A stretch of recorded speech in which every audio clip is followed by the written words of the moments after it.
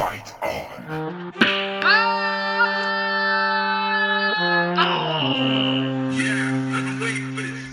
Welcome back, everyone, to the Bottom of the Pit podcast, where we look to the moon and swap our palettes. I am, as per usual, Mick Whoopi Goldberg, and with me I have the one, the only Lobo Berry Crunch. Lobo Berry Crunch is back in the booth with me this evening, and we have more things to talk about. Last time I had you on, just you, we went into your different backgrounds and other games. It was a very biographical episode. But this time, we are going to touch on something that's very passionate to both of us, and that is story modes. Specifically, we want to talk about the story mode in Mortal Kombat. Even more specifically, we're going to talk about the story mode for Mortal Kombat 11. Oof. Yes. This is a big oof. It's a big oof. Mortal Kombat 11 story is a big oof, if we had to say something. It's a big oof to me. How do you feel about it? Just overall before we get into the nitty gritty of things. So, there's a part of me that really kind of still wants to like it. Mm-hmm. Like, because it's MK, man. Right. Like, MK's always had, like, this crazy, like, amazing story with so many of these different characters, like, back from, like, the original one to, like, Deadly Alliance when freaking Shao Kahn, like, faked his death and shit. Like, it was always wild. And then it felt like, obviously, with the reboot, you know, with, like, coming off of, like, 9 and 10, I don't know what happened with 11. Like, I felt like maybe we stumbled a little bit. Maybe the dependency on time travel or, like, rewriting things kind of got there. I don't know, but we'll get into it. Right. Yeah, I feel like they really tripled down on time. Well, at first it was time manipulation. And with MK9 into MKX, I didn't mind it. Usually, and everyone who knows me personally knows that I hate time travel. In books, in movies, video games. If there's something time travel related to it, I don't like it. With Marvel Avengers Endgame had time travel in it. It's a little damp for me. I like the movie, don't get me wrong. You know, I geeked out like everyone else did when all the cool shit. Oh, all the rings are opening up, and oh man, whoa. Tony Stark talking to his dad, whoa. I did all that too, but deep down I'm like, I don't like this time travel shit. I don't like it. I never have liked it, because I feel like it takes away the stakes of a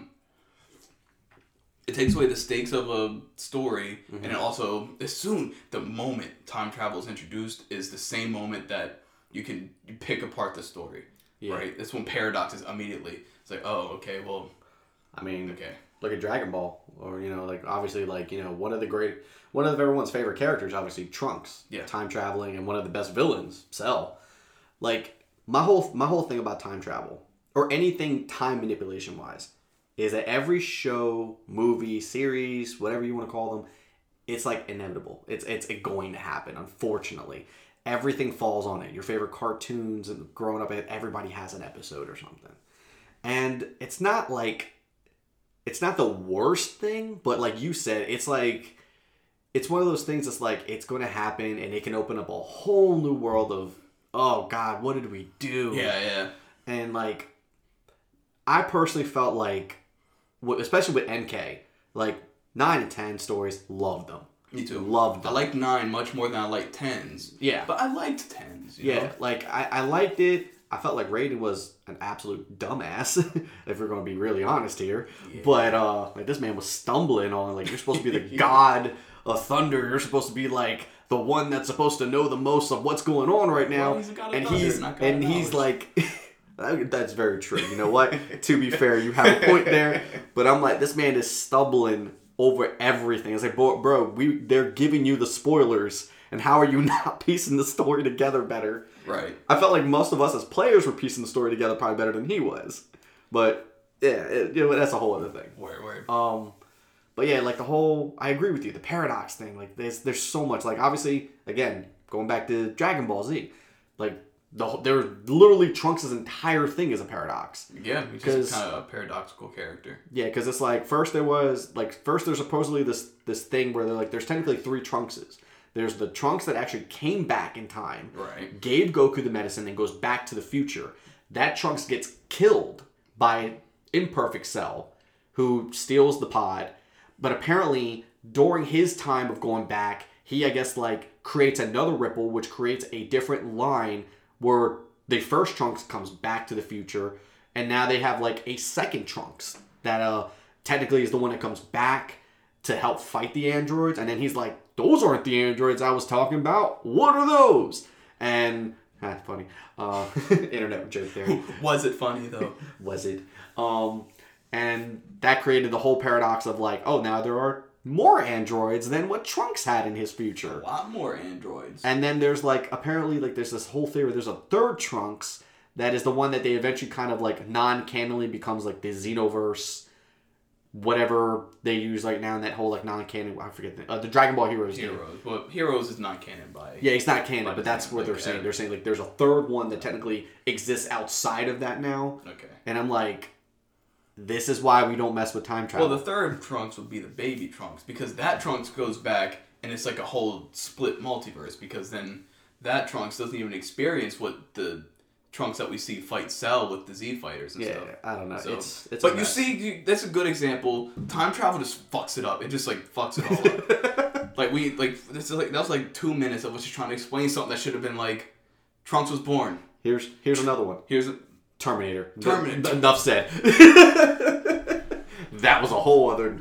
There we go. But getting over my hatred for time travel, if I have to experience time travel in the story I want to experience, at least use it well. Yeah. So, like, when going back to Endgame, they had time travel. I didn't like the time travel. But what did they do with the time travel? They had Tony Stark meet his dad. Tony Stark has always had daddy issues throughout the entirety of the Marvel or cinematic universe. So having him meet his dad face to face and have a conversation about raising children, that's what you would use your time travel for. I should have said spoilers for Endgame, but that came out so long ago. But spoilers for Endgame. Spoilers for anything in future reference. Yeah, at this actually, point. yeah, it's just like a spoiler to the story. Yeah, I'm not used to actually like talking about stories on here. But, you know, you had the whole, you need the Soul Stone, you got sacrifice. Well, who's been established to be best friends throughout the entire cinematic universe? Scarlet Witch and... Not Scarlet Witch. Black Widow and Hawkeye. So, okay, yeah. You send them to do that. One of them's got to die. That's how you do your time travel. If you have to introduce time travel, use it. And MK11 does not use its time travel correctly. Nah, it's such a mess, and chronologically, they even mess up their own story. Oh my goodness. Because, like, again, back into the spoiler territory here, like, why was Scarlet there? Scarlet was a DLC character. We've talked about Scarlet, and this is one of my points that I want to get at, is that they use this to retcon a lot of stories. Mm-hmm. But the thing with it is that MK9's story only went back to the beginning of MK1. Raiden got Division in the middle of the first Mortal Kombat tournament that we experienced. Yep. Right, because, you know, they've been doing it for years before that. But he got that there, and that's when things started to change. Mm-hmm. Anything before that is the same. Yep. And so, like, we brought up Scarlet. Before MK11, Scarlet was created in Shang Tsung's flesh pits. Yep. As are a lot of people in the Mortal Kombat world. But now in MK11, for no discernible reason, she's an orphan that Shao Kahn found and taught blood magic. Yep. So, how do you feel about Mortal Kombat 11? Because the other games didn't even do this. Yeah. Just Mortal Kombat 11... straight up retconning established characters' backstories. It messed me up. I'm not gonna lie. I didn't like it. It made me like kind of feel like I started to fall out of the story. Okay. Because it's kind of like, again, like I'm like, why is Scarlet like, you know, when they're in they're in Kotal Khan's like little like arena, and then all of a sudden you see like all of them appear. You see Shao Kahn, you see Liu Kang, you see all of them, and you're like, then you see Scarlet, and I'm like, what's Scarlet doing here? And, like, I know this probably hurts you as a fan of his, like, where's Reptile? Oof. Reptile was predominantly present all through 9. Right. So if this is taking place during 9's events, Reptile should have been there over Scarlet. That completely would make sense. People know who Reptile is, and people know who Scarlet is now, but people really know who the fuck Reptile is. Yeah, exactly. So I was like, why is she here? But why is he missing? Right. Also, it was really weird because like, at that same time, where was Smoke? Smoke was with Raiden's crew. You know, so where was Smoke during this situation? Like, I can kind of understand why Sub-Zero and Scorpion were maybe missing potentially, but Smoke specifically was with Raiden during that exact moment because he kept him from being taken by the other Cybermen. Right, so Smoke was hanging out. Yeah, and Sub-Zero was already taken. Yeah, so okay. like, that's right. It's even more of that, and like it was weird because then like Johnny Cage's like version of himself appeared at the Special Forces area, but why didn't he appear with Raiden's crew? They all got like teleported all around. Like Scorpion was brought somewhere else. Yeah, he wasn't in the Coliseum. He was brought back in his young version of himself, way out of the way. I forget. With Liu Kang and Kung Lao, he was some reason in the Wuxi Temple. Yeah, and then we also have to think about like, well, where's younger Sub-Zero, or if anything, like you know maybe the original Noob. Where's Noob Saibot? Where's Bi-Han before that? Like, right. Is it because he's a Revenant now, or because he was created by Quan Chi's magic that somehow he was not present there? Maybe, I don't know. But it was like very weird because it's like this is a very weird selection of characters just to have pop up out of nowhere. The one that got me the most, since you're talking about that cast of characters that showed up in that scene where the times merged in Kotal's Coliseum, the one character that really got me when he stepped out was Aaron Black. Now, I think Aaron Black is cool, but he came out in the game prior. We don't even know what he was doing before this. And quite frankly, as like people invested in the stories, we don't care. Yeah. There's no encounter that a young Aaron Black could have with a character that would feel impactful. Exactly. Because we don't really know him. It's not like, oh, young Liu Kang is talking to Revenant Liu Kang, or is young Katana is talking to Revenant Katana. Or Revenant Katana. It's like, this is Aaron Black talking to older Aaron Black. Like, we've never seen Aaron Black's face before 11, so we can't even tell him physically if they're younger or older. It was very weird. Mm-hmm. Their casting was definitely weird. Also, another one, Jade. I don't think Jade was with them when they were originally in Kotal's Coliseum, because at that point, Katana was at that point still on Shao Kahn's quote unquote side. Like, she had not defected over to Raiden's side yet. But when she appeared with Liu and Raiden and Kung Lao. But I was like, wait, why is Jade there as well? I don't know why Jade is there. But Katana I think she was chained at that time, wasn't she? Yeah, she was chained up. This was the second tournament that they were in, the Mortal Kombat 2 tournament. Yeah. Right when they're fighting Shao Kahn and all that. Yeah. And yeah, Katana was chained. I really hope I'm not getting this wrong, because I haven't played the MK9 story in a while. No, you're right. No. But you're right. Katana was chained, and was Sonya chained?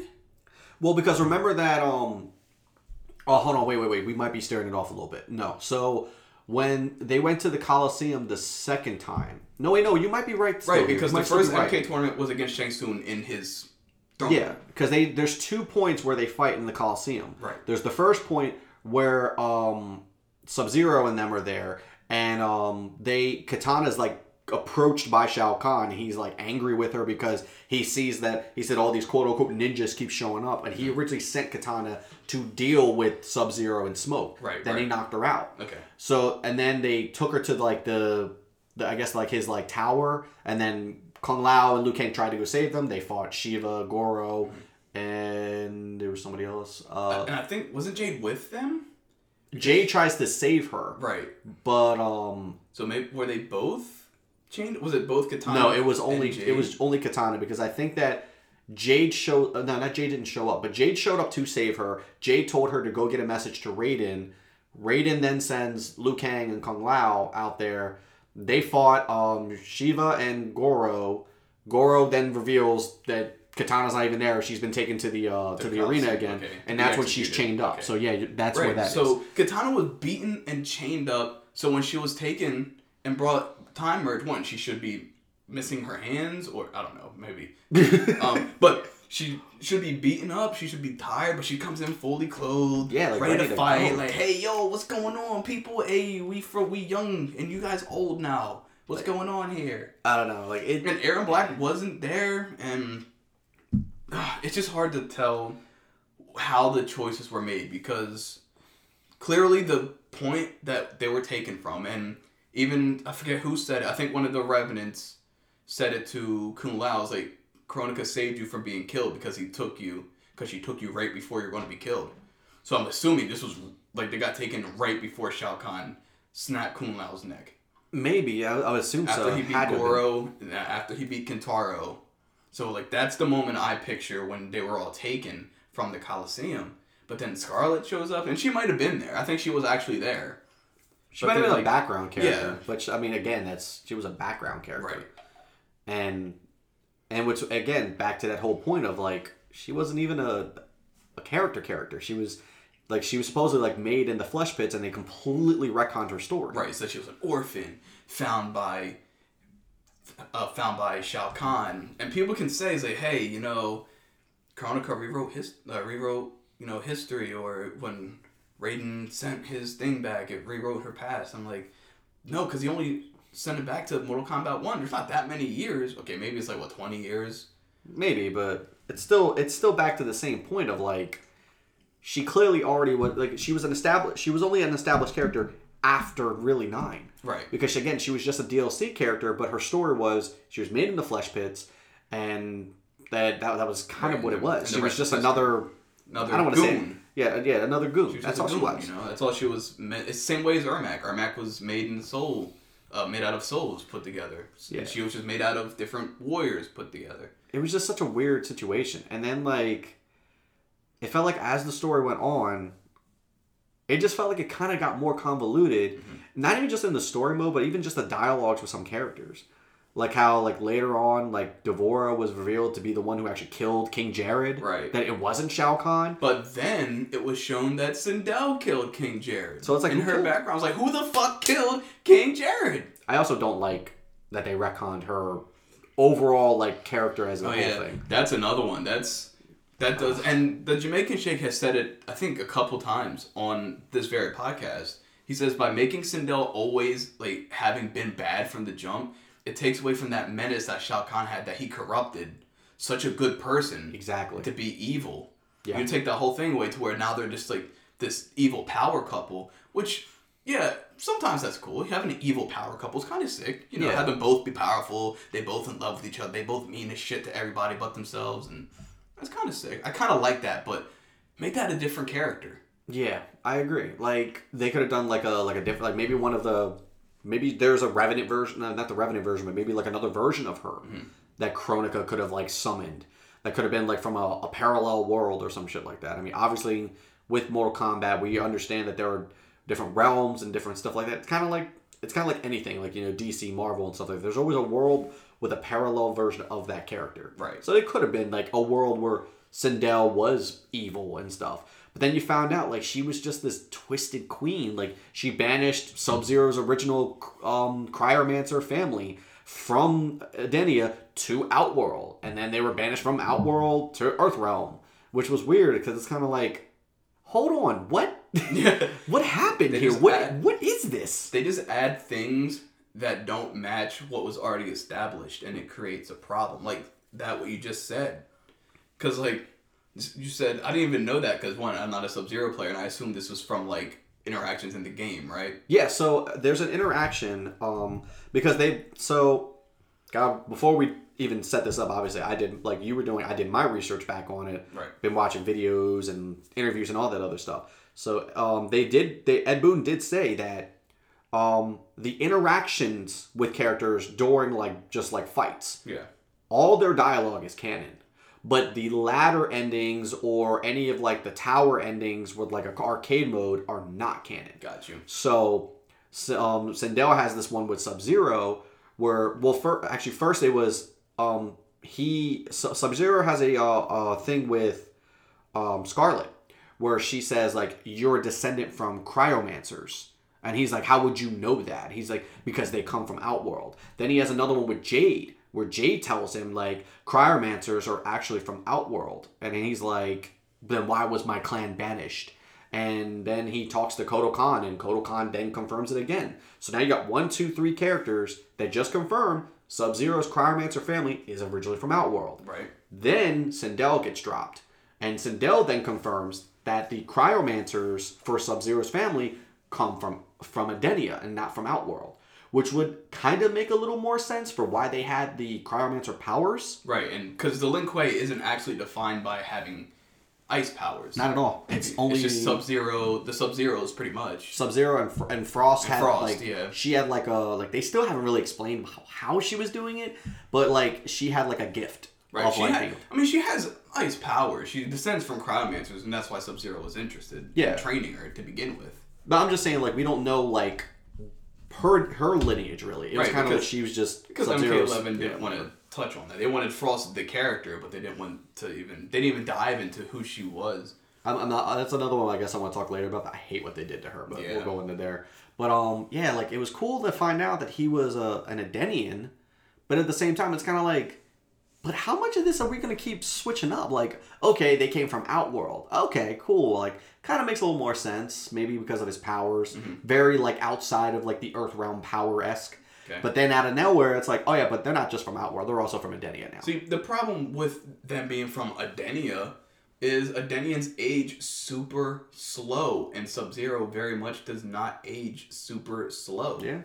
We're talking about... He's already an old man. He's him and... Hanzo are what? Like maybe 50? 50s, 60s probably. Because you have Katana in her, tens of thousands years old and she's still a young, beautiful princess? Yeah. And Sindel is bad as hell and she's in her millions of years old, maybe, probably. Yeah, it's crazy. That's the issue, the big issue I have with MK11. It's like they're putting stuff in, they're like, oh, this would be really cool. Wouldn't it be cool if this is? And no one's fact-checking. Like, no one's, like, going back, or it seems that way. It's like a giant fanfic. It kind of feels that way. That's what it kind of feels like. What if we made it a story where the young versions of characters meet the old versions of characters? But yeah, so their casting with the characters that they chose to bring in as their younger selves was definitely weird. Cabal was weird. Kano I understood because Kano's fine. Some characters were fine, like young Scorpion. I dug that because young Scorpion was much more angry than Hanzo is now. Mm-hmm. So I dig that. Their interactions was okay. Interactions were okay. I actually really did like that. I liked the interaction between young Scorpion and Hanzo Hasashi. Yeah, for sure.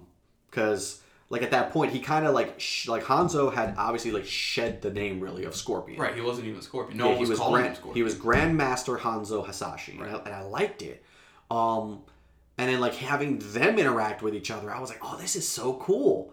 Like it's crazy because he's like trying to tell his younger self like the truth of what happened with the Lin Kuei, really, that it wasn't even them, it was Quan Chi the whole time. Mm-hmm.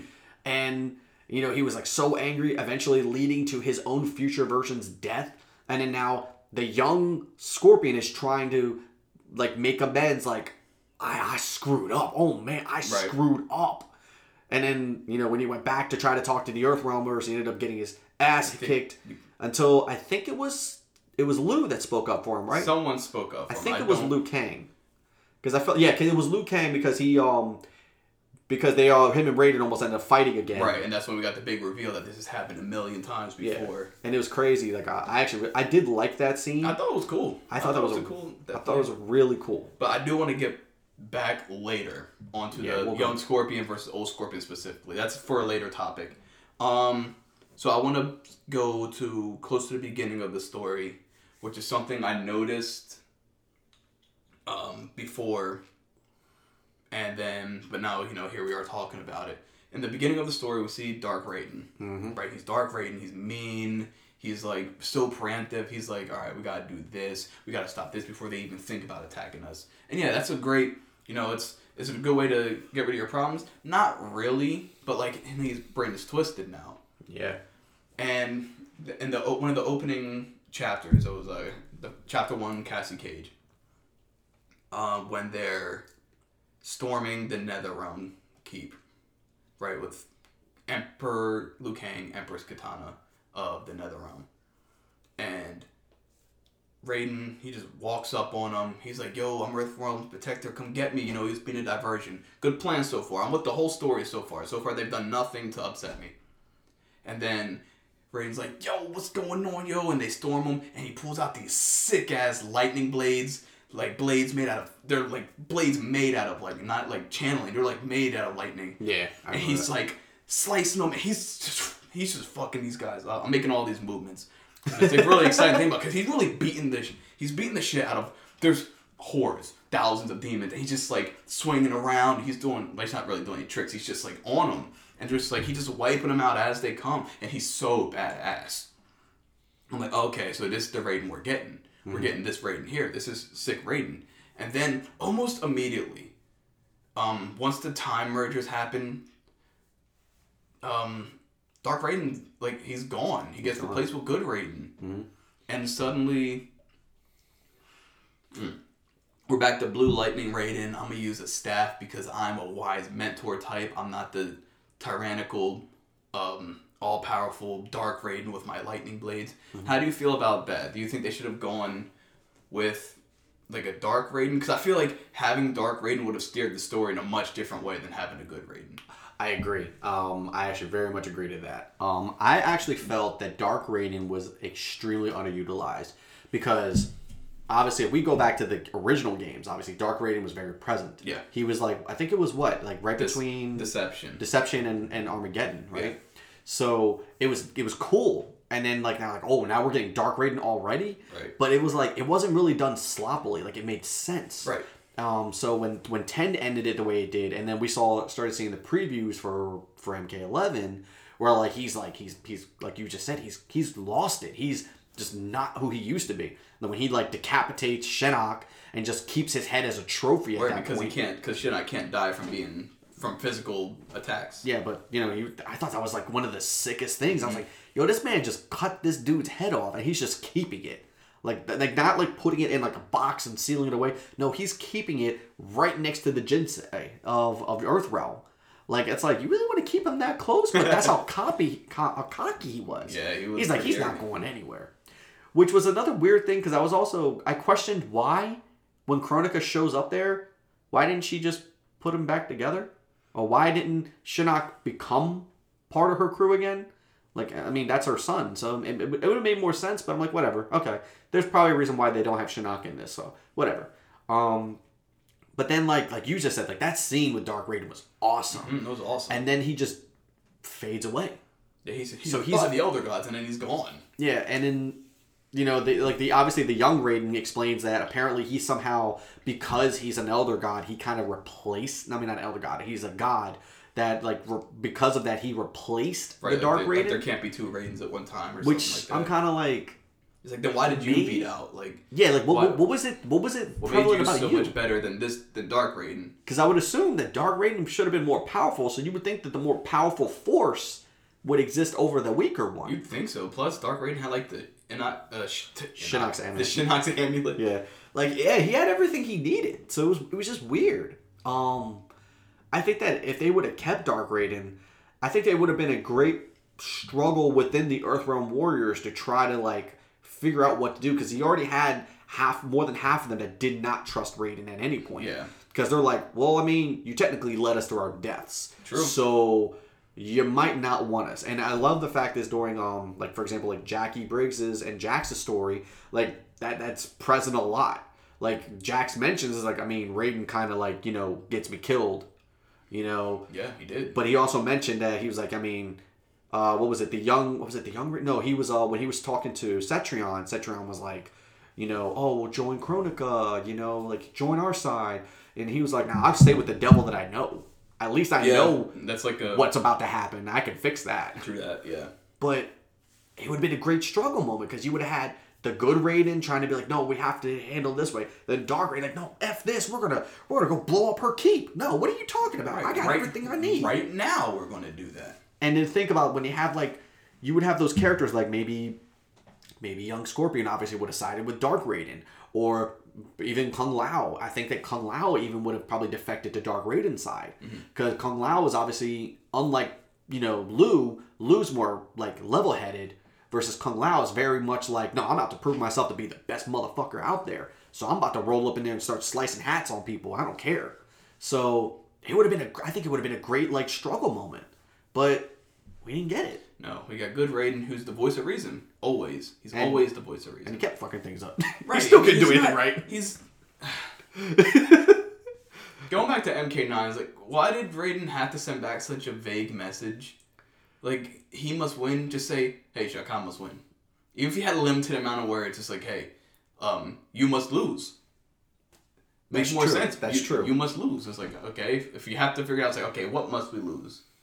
Yeah, like I felt like it just felt like personally like, and it's crazy because years ago when this game came out, and me and my buddy, one of my buddies was trying to play it.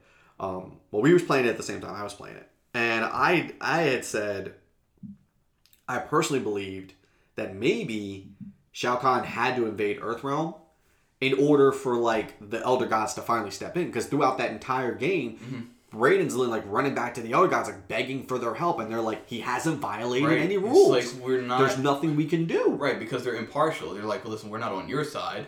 We're not on his side. Because pretty much there's like, Shao Kahn is Outworld's protector just as much as your Earthrealm's protector. Exactly. Or it was. It's like, so we don't take sides here. Yeah, and as soon as like he violated the rules, what happened? They jumped in. Yeah, it's like. But I just felt like there were certain things with 9 that I felt like still could have been better. Yeah, MK9 is not a perfect story. But I feel like because of that, the way they wrote that story, I feel like that kind of like leads into the problems that 11 had. Right. Like, for example, like, I mean, all the Earthrealm defenders pretty much die. Yeah, that seemed a little like too much. Yeah. You know, I don't know if I guess they were setting up for the big reveal that Shao Kahn had already made a deal, Shao Kahn had already made a deal with Quan Chi to, well, hey, if the Earthrealm warriors die, I get them. And my first question was, I was like, who was Shao Kahn to make that deal? Yeah. They're not his people. Yeah. They're Earthrealm warriors, not Outworld warriors. Like, why did Shao Kahn get to make this deal? How come Shao Kahn hasn't just been like, all right, here's the deal, Quan Chi. Everyone I kill, you get, and just leave it at that. That would have been fine. Right, and it's like, you keep serving me, and everyone I kill, you get in your armies down here. Yeah. And I mean, and I could see like 10 tried to like kind of fix that. I mean, we started seeing like Revenants. Some of that. But I know that you usually do the question asking, but I kind of want to ask you a question. Sure, if you don't go mind. ahead. Yeah, no problem. How do you feel about the Cage family being so present as like the main characters now in 11? I didn't like. I'm trying to figure out not a delicate way to word this, because in 10, right, I was interested in the combat kids because, you know, we're jumping back in time. You know, everything isn't going to happen back to back to back like it did in the old games, which is fine. I'm cool with that. Mm-hmm. So when they're like, oh, here's Cassandra Cage, Cassie Cage, this is Sonya and Johnny's kid. I was like, that's cool. All right, yeah, look at her. She's got like kind of the best of both worlds. She acts more like Sonya than she does Johnny Cage. In the story, she's more Sonya. In game, she's more Johnny Cage, if that makes any sense. Yeah. And they're like, okay, next combat kid. Here's Jackie Briggs. This is Jax's daughter with someone he met after he was brought back as a Revenant, from being a Revenant. I was like, cool, you know, Jackie Briggs, here we go. The humans are having babies. And then they're like, here's Takeda Takashi. And they're like, this is Kenshi's son with his wife. I was like, oh, cool. And it's like, oh, but why does he fight like Scorpion? And it's like, oh, okay, well, he was trained by Scorpion, so he's like a Shirai Ryu. I was like, that's cool. Scorpion's rebuilding his things. And then there was Kun Jin. But when it goes to Cassie Cage, so when it comes to Cassie Cage herself, is what I'm getting at. I didn't mind. Cassie Cage in a bubble, I was like, okay, we can follow Cassie Cage. I get it, because Johnny and Sonya were the last ones left from the group we were following in the story. Mm-hmm. There's Raiden, Sonya, and Johnny. So them getting together after, you know, going through all this shit together and watching them like grow, I was like, I could dig that, I can swallow that. But with all the new characters they introduced in X, and all the new realms, and all the new species and races, following the cages and the blades, or I guess they're all cages in X. Oh no, they had the divorce. I was like, this is boring. Like, I don't care about the special forces. To me, and this goes back way far, since I was young, the special forces have always been the most boring part of Mortal Kombat. I agree with that. I'm way more interested in the Lin Kuei, the Shirai Ryu, but it's mostly just Scorpion.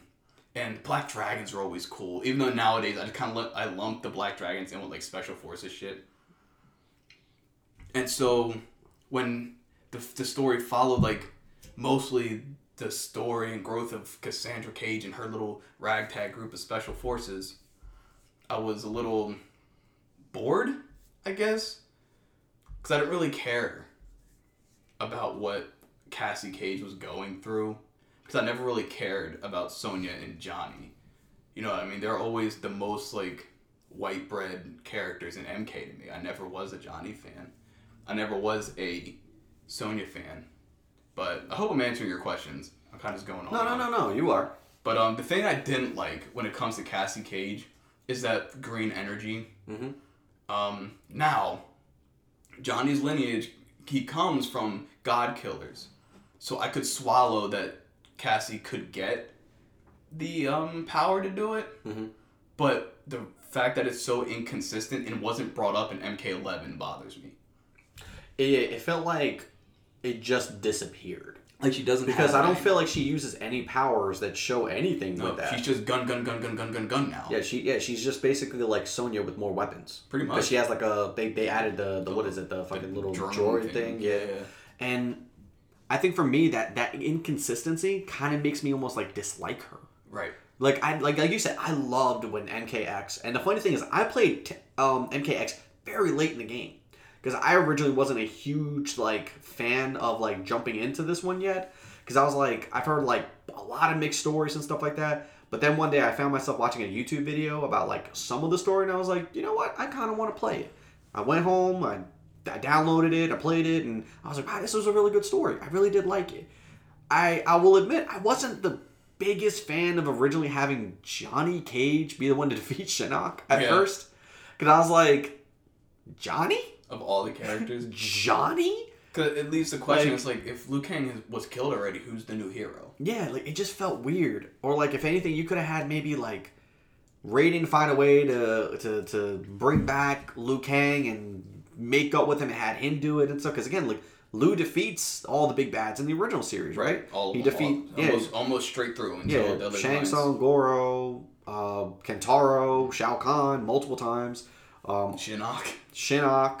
The only one he didn't really defeat was Onaga, but that was because that was Shurjenko. Right, nobody was going to be Onaga with just their bare hands. Yeah, like nobody. But it made sense, and like it was like okay, but Liu has always been the prevalent hero. Mm-hmm.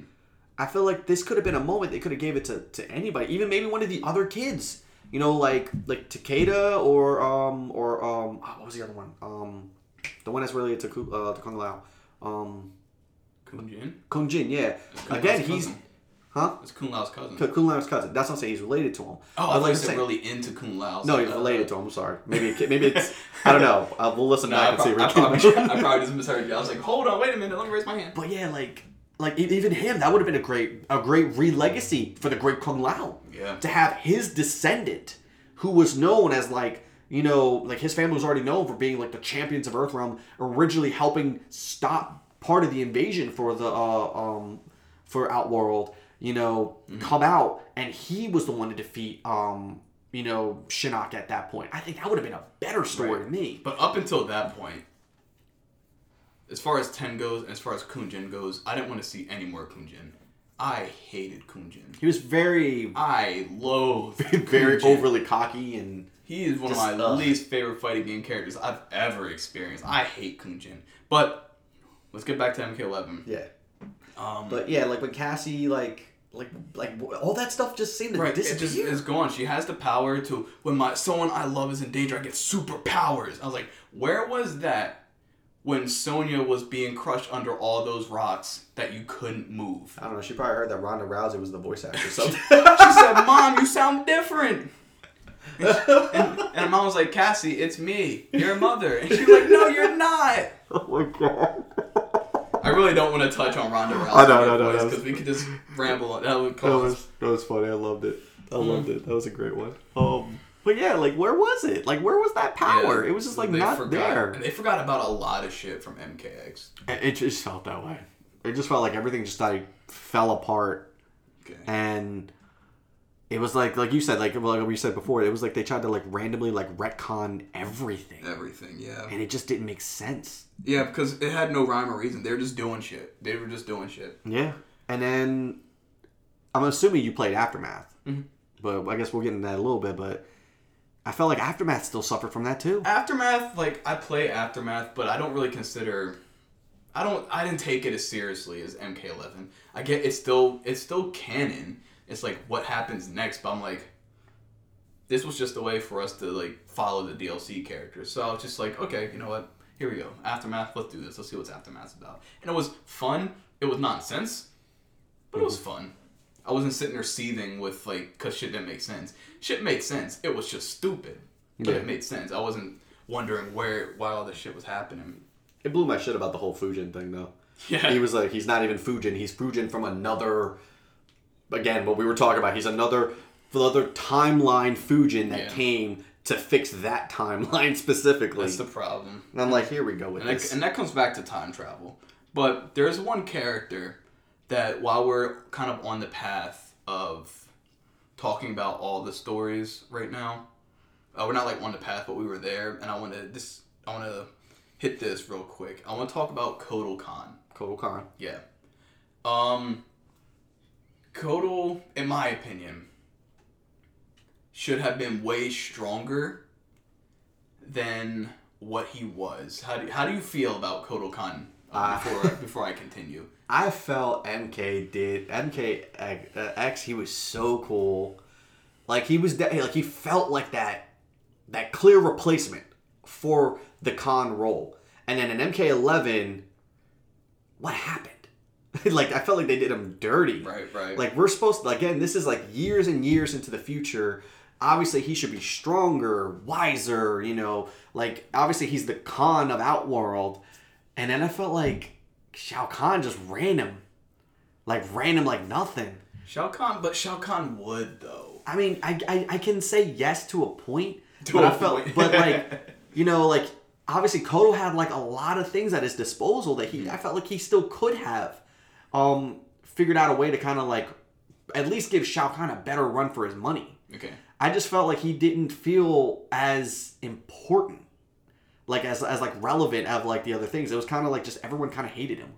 Like, everybody hated him. Right. They all thought he was a punk ass. Yeah, like, the Coliseum, basically, as soon as Shao Kahn showed up, they were all like, oh, man, Shao Kahn's back. Again, this is the guy that kind of, like, left Outworld into like a world where like everybody was suffering. Right. Like they weren't flourishing under him. He was flourishing. Mm-hmm. Everyone else was like fighting for food and scraps and stuff. And then like multiple races, like you know the what did they call Goro's fan? Shokans. The Shokans. Yeah, the Shokans didn't like him. Right. I mean, I get it why. That's all like that's all comics and stuff though. Yeah, the comics are canon though. The comics are canon, but like, I haven't like read all the comics, and a lot of stuff in the comics are retconned now. Yeah, some of it is unfortunate, but like they kept it like the Shokans hate him for what he did to Goro and killing their king. So like it makes sense, and then the Tarkatans hated him because obviously he was like trying to slaughter them because they sided with Mileena. He didn't try. He genocided them. Genocided them. Yeah. So it's like it just felt weird because it was like nobody liked him. Mm-hmm.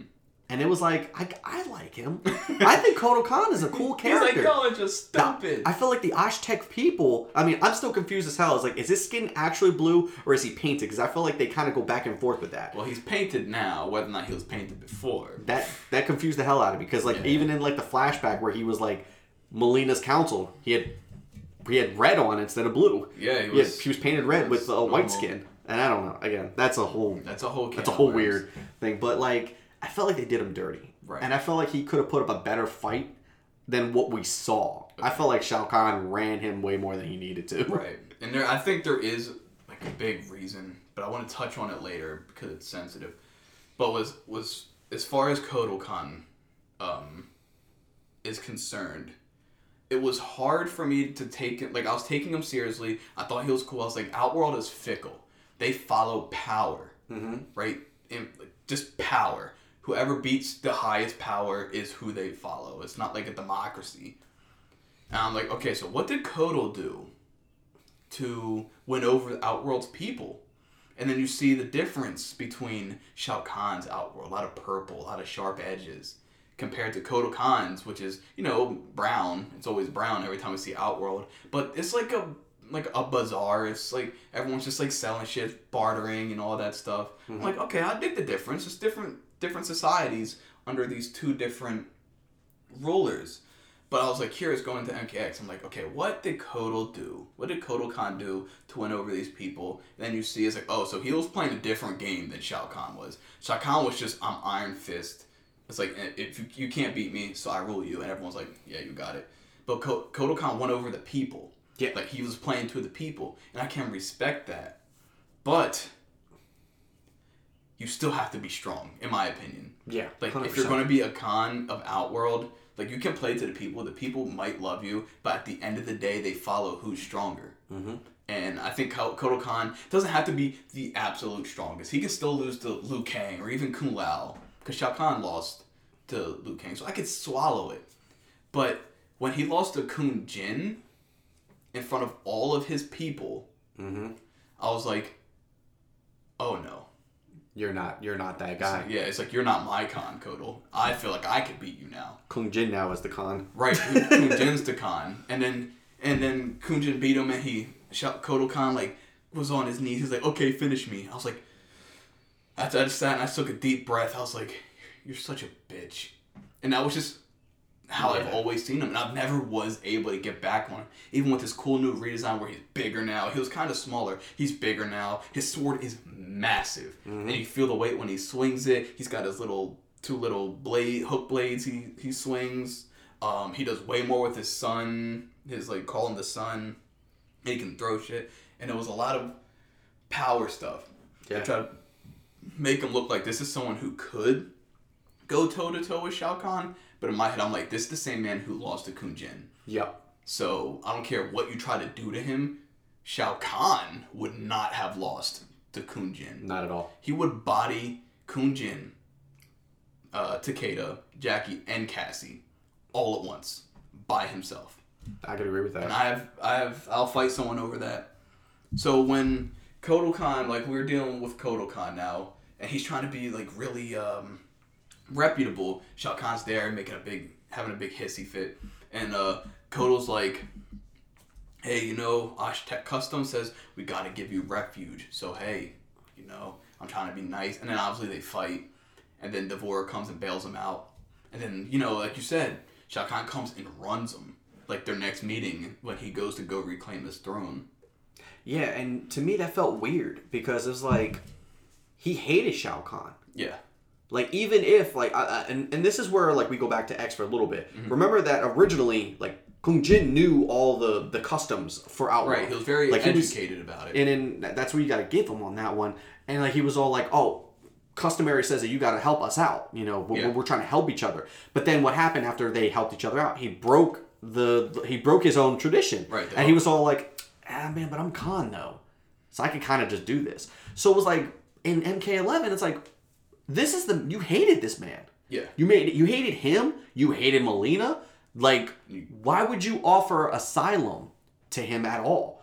If anything, my first reaction would have been like, let me grab that big ass sword and try to saw Shao Kahn's shoulder off. Right, before he even gets his footing. Like, this is Shao Kahn you're talking about here. And what did we see Shao Kahn do? He threatened him immediately. He was like... Immediately. He was just like... He's like, asylum? He's like, you pretend to my throne. Vanquish my throne, or I shall soak the sands with your blood. Yeah, I was that like... pretty sick. Ooh, he's about to murder you, bro. Like, you better watch your mouth. And the thing is, I never got the impression, I was like, oh, this is going to be a good fight. Never. I'm like, Shao Kahn, as soon as the story allows him, is going to body this man. Yeah. Fuck you, dude. Just body him. And Crippled him. Yeah. In their second meeting, he just bodied him so easy. It was nuts, man. Where was I getting at? Kotal's a bitch. He's a punk. And he's always, like, I think they keep going back and forth of Kotal Khan is strong, respect him, over, hey, Kotal Khan's smart, respect him. I'm like, you can't have both ways. Yeah, like, there's plenty of things I felt that he could have done to, like, like, sway the people or anything like that, or, like, like, he clearly is, he's a bigger brain than Shao Kahn. Right. Like, Shao Kahn, and this is, I feel like, where they kind of messed him up a little bit from 9 to 10. Well, not 10, because he wasn't really in there, but, like, in 9, I felt like Shao Kahn was just brawn. Right. But he wasn't very wise. Like, old Shao Kahn from, like, the original timelines, he was very smart, very calculated. Yeah. Everybody feared him, not just because of his strength, but his wisdom. He was smart, and you gotta give him that. 9, I felt like he was like listening to everybody tell him what to do. That's true. He listened to Quan Chi. He listened to Shang Tsung. He listened to a everybody. point, he killed Shang Tsung. He said, Shang Tsung, yeah, but you're not doing it right now. But that was even for that though. Like I felt like old Shao Kahn, he let Shang Tsung fuck up really kind of once, and he was like, "Bro, I'm ready to end you now." But he listened to Shang Tsung multiple times in 9, and he still got fucked over. And then eventually it was like Quan Chi was just like, "So this man just messed up his station, so I'm gonna come up here and be like, hey, I got an idea. Why don't you listen to me now?" And what did he do? He was like, "All right, I'm not gonna listen to you. Let's listen to this guy." And then like in MK11, like I felt like we started. I feel like they kind of even retconned that version because I felt like 9 he was not as aggressive. Who, Shao Kahn? Yeah, I don't feel like he was as like intimidating as like 11. Like 11, I love the redesign. I love the look of him. He looked more intimidating. Yeah. Bigger, buffer, the scaly skin like and the all dragon the arms. claws. I loved it. And then he, as soon as like he threw that threat out to him, and even seeing when he was like swinging his hammer around, like just like, nah, I'm ready to just start murdering people. I was like, yo, man, this is good. But that's where I'm like, that's where I felt like it could have been Kotal's advantage. It's like, bro, he's dumb. He's strong, but he's dumb. But he's dumb in this one. You're smart. Maybe not as strong, but you're smart. Like, come on, man, you could have worked this better. That's all I got to say to that one. I don't know. I mean, I feel like Kotal fell so hard, and I just don't feel like he could climb back. Nah, he has to do not something at this crazy. point. He has to do something crazy in order to do that. I don't know. Okay, Kill Raiden. now here's a topic I want to touch on. And I have to navigate my way through it very carefully. So I'm going to ask to hold the floor for a couple minutes. You got it. I don't talk politics on this show at all. And I don't touch on it very often in real life. I'm not interested in it. It's very stupid to me. But there has to be something said about the climate in which MK11 released compared to when MKX was released. And looking at MK11's story and the characters specifically, how everyone acts, how the story treats the characters, who gets to shine, who doesn't get to shine, who's like who lives and who dies, who wins and who loses, all these things, how people talk to each other. When I look at these things, as well as some people's backstories and stuff, when I look at all these things, a word that I keep coming back to when I approach this game's story and a lot of like some of the retcons and just the things the characters do and say is the word is agenda. And that's why I needed to approach this carefully. I just didn't want to throw this out. But this has I don't think it's racial. I don't think it's a racial agenda. You know, I don't think they're trying to speak on like anything too overtly race related. Okay. You know, they kind of treat the Tarkatans in this one. Maybe they're speaking on something race related, but maybe they're not. But what they're doing is what in the past couple years a lot of movies have been doing, and I don't like to throw out the word like girl power or feminist because it's too broad, right? Yeah. It's too broadly. The stroke's too broad, and it undermines a lot of the struggles that women in society do struggle with sometimes. And I'm not educated enough to have that argument with anybody. I'll say that right now. I'm not anywhere tuned in. Same. To have a high level argument about it or a discussion about it. That's why I don't usually have discussions about it. So if someone like me can tune into it, that means it's so in my face and obvious that it's a problem.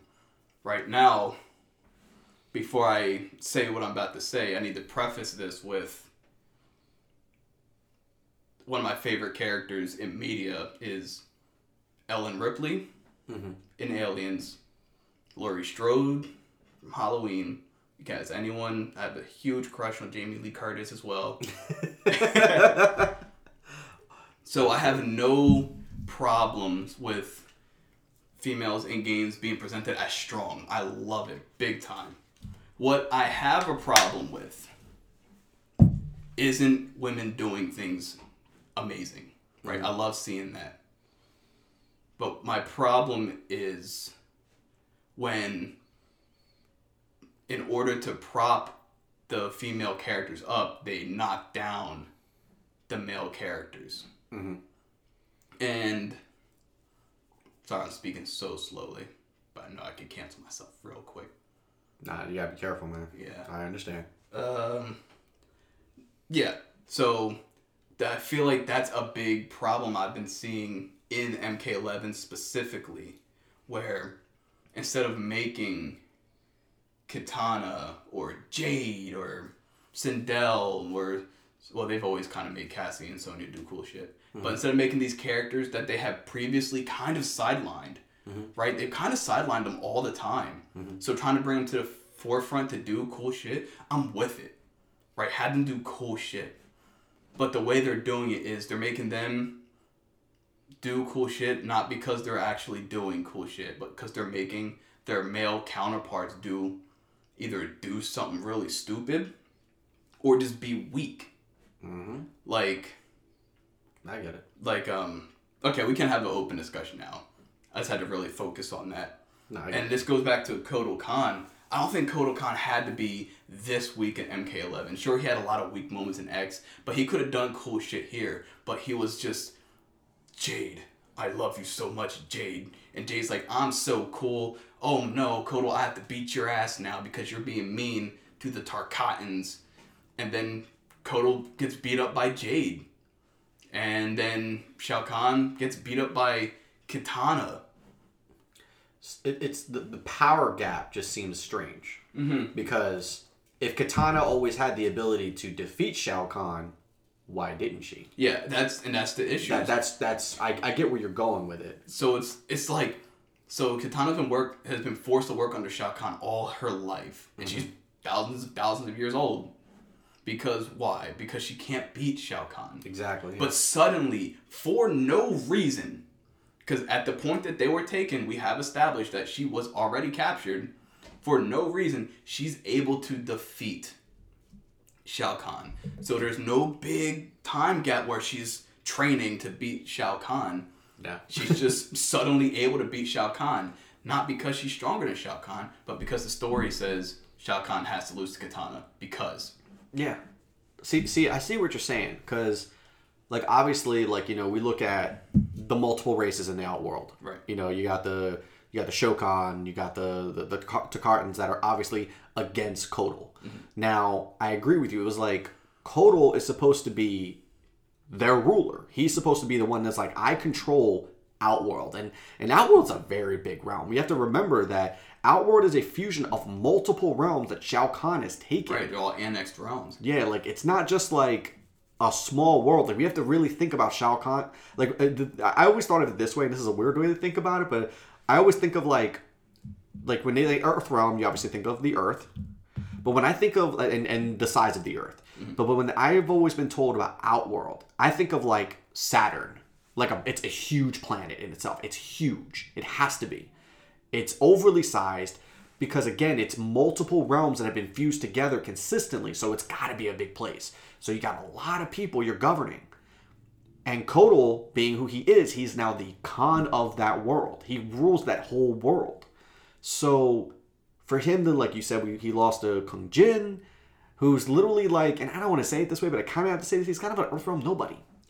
He is a nobody. Like, that's what it is. Like, he's not like anybody special. He's not your Liu Kang. Sure, he's a descendant of the great Kung Lao. Cool, whatever like that. But still, he's not Kung Lao, though. Right. Like, I would still give it to Kung Lao to defeat him. I would have, because Kung Lao has shown that he'd be able to. Yeah. He beat Goro and Kintaro back to back. Yeah, it makes sense. One after the other. I was like, okay, he could take Shao Kahn, maybe. Absolutely. And now, and then, like, again, like, when we go to that, and then you said, like, how Jade beats him. Right. Now, I'm not trying to dismiss Jade's power in any sense, but you have to, because she's a nobody in the story until MK11. What I mean by not dismiss her power, I'm not saying, like, I'm not trying to say she's like useless. Right. Maybe that's what I'm trying to say. Okay, I dig But that. like, she's not useless. But again, she wasn't someone that could stand up to a lot of other people in the MK universe. Yeah. She couldn't beat Goro. She couldn't beat Shiva. She couldn't beat Kentaro. You know, these are 3 of Shao Kahn's big buffy Really? bad guys. You No, know? I feel that. You know, and then you would have to assume, and I've always looked at it like maybe like Kodo could definitely take maybe a Goro. Mm-hmm. But like you're telling me that somebody that I would assume that could take on Goro lost to someone that can't even take on maybe, let's say, this is weird, but like Sonya. Because she lost to Sonya, didn't she? It's Like I feel like she lost to Sonya in a fight. So I'm Yeah. like, so she can beat, she loses to Sonya, but she can't, but she could beat a Khan? She could beat Kotal? The guy who's supposed to be in charge of Outworld? right. I'm supposed to respect him. You know, and I felt like with Katana as a whole, like, again, you know, like you are, I am all about the empowerment of characters, especially like women or other races and stuff. I'm all about that. I like the change, but it felt like they overdid it for at least Katana's sake. Yeah. Because it was like, maybe they could have did it different where like, yeah, she united the Shokan. Because I mean, again, remember that Shiva was her mother's bodyguard. Makes sense why the Shokan would eventually side with her. For the Tarkatans, she was able to speak to the Baraka as a slave person to a slave person. She was a slave to Shao Kahn just as much as Baraka was. So it kind of makes sense that she'd be able to unite them. But then it's like, but what made her have the power to take down Shao Kahn? I think if anything, I still believe that Liu should have still done it. Because again, Liu has been built and training all his life for stuff like this. Right. He's pretty much the chosen one to do it. Onaga's fire bursts with him and he has everything he needs. Like, maybe he could have been the one to, like, beat up Shao Kahn, and maybe he could have gave Katana the final blow. Like, he could have been like, he's done this to your entire life. Right. It is not my place to end this. You do it. And that would have made more sense. But she just beat Shao Kahn? Yeah, she just beat him. She just beat Shao Kahn. Her boyfriend couldn't do it right away, but she just out of nowhere was able to be like, oh yeah, I just suddenly had the power. I mean, granted, apparently... Candidly, she didn't kill him, apparently. No, she blinded him right across his like face. she gutted his eyes. But again, that's like... Yeah, he was healed. I mean, it's Shao Kahn. I highly doubt that was going to be the end. Mm-hmm. But like, now it's like... But what made her have that ability? There's no reason except for... So now you got Jade who beat a Khan, and then you got Katana who built a Khan. So they like castrated what it means to be a Khan at that point. Exactly. Because like now it doesn't mean shit to be a Khan. Because Shao Kahn, okay, if you're going to be a Khan, you got to be Shao Kahn's level, and Shao Kahn is up here. Yeah. He's beating up actual God. He beats up Raiden like it ain't shit. He beat him so many times like it ain't shit. And then you have Kodo, who's much lower. Mm-hmm. So it's like, Kodo's not as strong as Shao Kahn, but maybe Shao Kahn was like an exception. Yeah. Right? Because maybe he's just an exception. He was like Outworld's protector. Shao Kahn was Outworld's protector, and he gave that up to rule Outworld. Mm-hmm. So I'm like, okay, so maybe that Kodo Khan, this is what a Khan would be like if a regular person, not regular because he still has powers, but like someone that's not as wildly overpowered as Shao Kahn. Agreed. Right? And then you have Katana. It's like, okay, and then now you have Jade beating Kodo Khan. So it's like these characters you can't just make a character nothing and then everything. Yeah, it's weird because like anytime we see anything like that, like we always see like a character like if they end up losing or they like I need this power to do this thing. There's a journey. There's a story that needs to be told about how they came to acquire that ability to then take on that person. Yeah. Like maybe she could have went on this whole like training thing. Like Raiden was like, "Oh, I'll help train you" or something. Maybe she steals Shinnok's amulet, uses it, finds a way to channel the power without becoming corrupted. It makes sense. She ends up beating Shao Kahn. Makes sense. But there was nothing. No, she just was able to. She was just like, I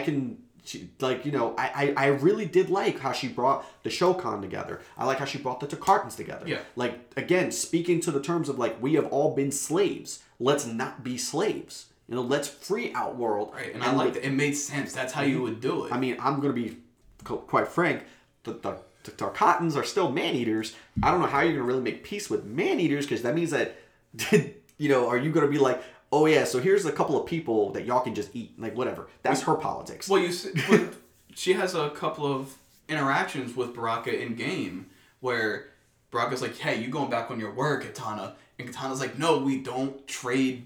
We don't eat people. And Baraka's like, we eat people. Yeah. Like, we eat meat. We kill and we eat. That's what Tarkatans do. Yeah. We can't follow your customs because we're different people. We're different races. It's like we don't we can't do vegetarians. We only have sharp teeth. Yeah, exactly. That's what I'm saying. Like, I think that's a whole other politics system that But she's playing politics. But there's still though it's just weird because again you got someone that literally gained nothing special to make her be able to step up to that level. Right. Like I granted I get maybe like they wanted to like save like the thing with Liu Kang later because he becomes Fire and Thunder God Liu Kang. Right. I get it because it was obviously a bigger ascension, but then it felt like if you depending on what story end you go with the canon one is that she ends up becoming Liu Kang's like queen or whatever of the universe. So it's kind of like, all right, then who's the Khan now? There is no Khan. There's no world. Yeah, but I see what you mean. That's what I'm saying. Like it just felt like all of that now became hollow because it's like, yeah, but like now the world doesn't exist. They're rewriting all of it. So like that whole thing doesn't make sense now. Right, because they would have to build it from the ground up because in this new world there's no Liu Kang or Kitana. Yeah. And that ripples out. There's no Liu Kang. Well, that means Goro just kind of, that means Outworld would take over. Well, I guess that was the ending where he's going to train the Great Kung Lao to. They'd be like his replacement. So maybe Kung Lao in that timeline will become the new Liu Kang. And that's the timeline I want to see, but we'll get on that later. That would be cool. And then like there's Katanas, like without Katana there's no Melina, and then a lot of shit doesn't happen. But yeah, so I think they wanted to prop up Jade and Katana, and same with Sindel. I think they wanted to give them more personal agency, because they've always been like damsels in distress, captured, or just following someone's orders always. In the old timeline, that's all they really did. And it was a time frame where Melina actually was pretending to be Katana for a long time. Yeah, and deception. Again, I don't understand how anyone didn't realize that wasn't her. Because it's just old fighting game writing. No one questioned. It's like, did no one ever like go in her room and see her eating? Right. No one saw what she was eating. Yeah. Oh yeah. Like, this is weird. Like, this kind of looks like an arm from somebody. Yeah. It's like, how come you don't take your mask off even when you're, with friends? You know what your face looks like. Yeah, really. But yeah, I wanted to give them more agency. So instead of Sindel being corrupted by Shao Kahn, they said, "Oh no, she's her own woman. She makes her own choice. She takes what she wants always." Mm-hmm. Like, and same with Katana. Katana's no one's woman. No one's captive. No one takes her prisoner. No one tells her what to do. She kills her. She takes down her oppressor instantly. Jade's the woman of the house, Yeah, she runs Kotal. Yeah, Kotal is Khan, but actually Jade's so much stronger than him. Somehow, I don't know. Somehow. It just feels like you said, to be a Khan doesn't mean anything at that point. Right. It was like anybody could be Khan. I just feel like there could have been... Me could be Khan. There could have been better ways to make them strong than to make other characters weak. Yeah, is my ultimate point. Yeah, I agree. Because you don't want to make other characters weak, because they become weak, it ripples out. Mm-hmm. You make Shao Kahn and Kotal weak, suddenly being Khan of Outworld means nothing. It's not even just that, though, but it makes the heroes feel like the main heroes kind of feel like they took a hit, too. Yeah. Because, I love Kung Lao. Kung Lao has always been one of my favorite characters. I didn't play him as much, but I liked his character. Right. And I did I wasn't a big fan of his over cockiness that they kind of did with this new retcon. Right.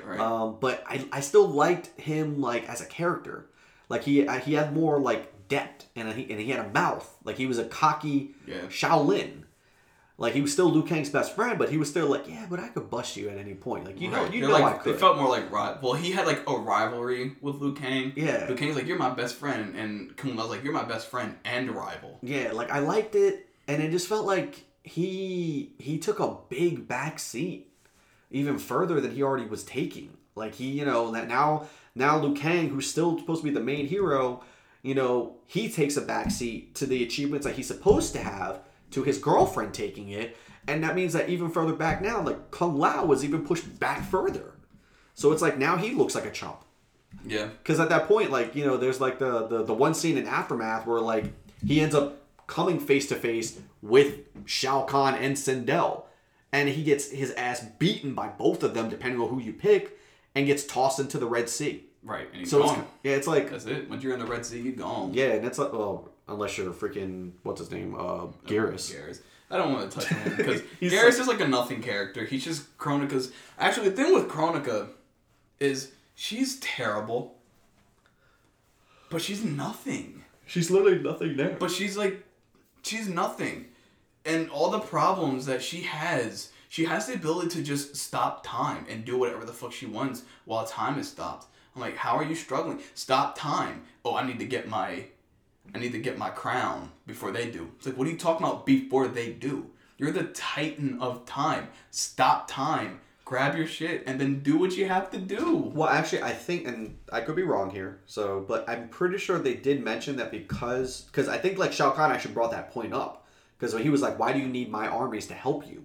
Like, you don't need me. You're supposed to be like the thing that controls time. Right. And she mentioned because she broke time, she didn't have the power to technically do anything further with it. However, that's also why she gave Shang Tsung the destiny that he has about absorbing souls, so that way she would have like an unlimited soul power well. What, like chronal energy or something? Yeah, which I thought was a cool thing. Yeah, I thought that was a cool concept because I was like, oh shoot, like damn, she really did control everything because she basically gave, Shang Tsung that path of his life to lead him to be collecting souls. As if he was a battery for her. Yeah, because that's basically what he was.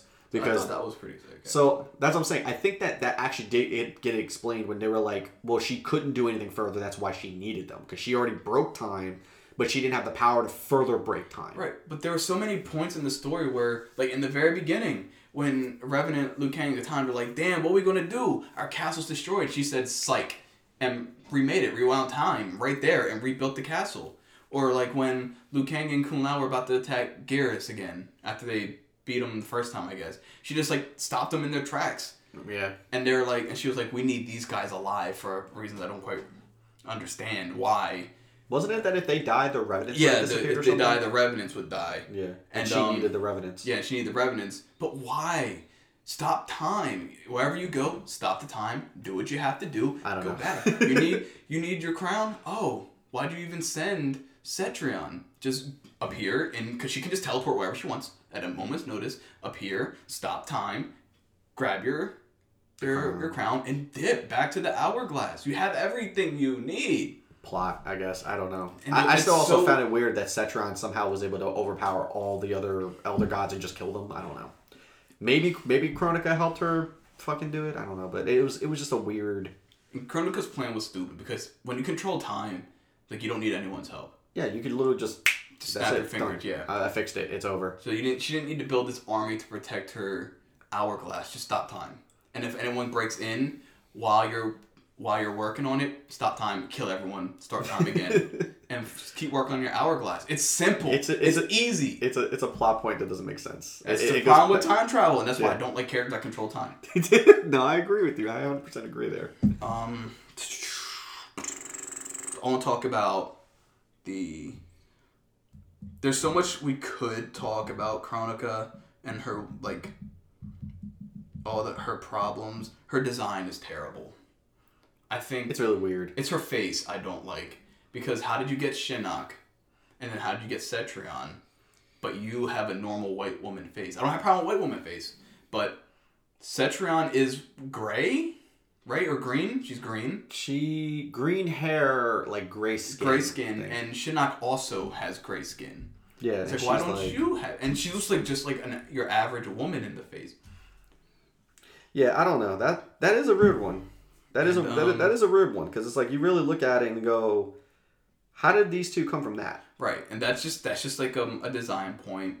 It's like, why did she not look more extravagant? Why did she have more... Yeah, she had gray skin. Okay. Yeah, so that's just like a thing. Her kids have gray skin.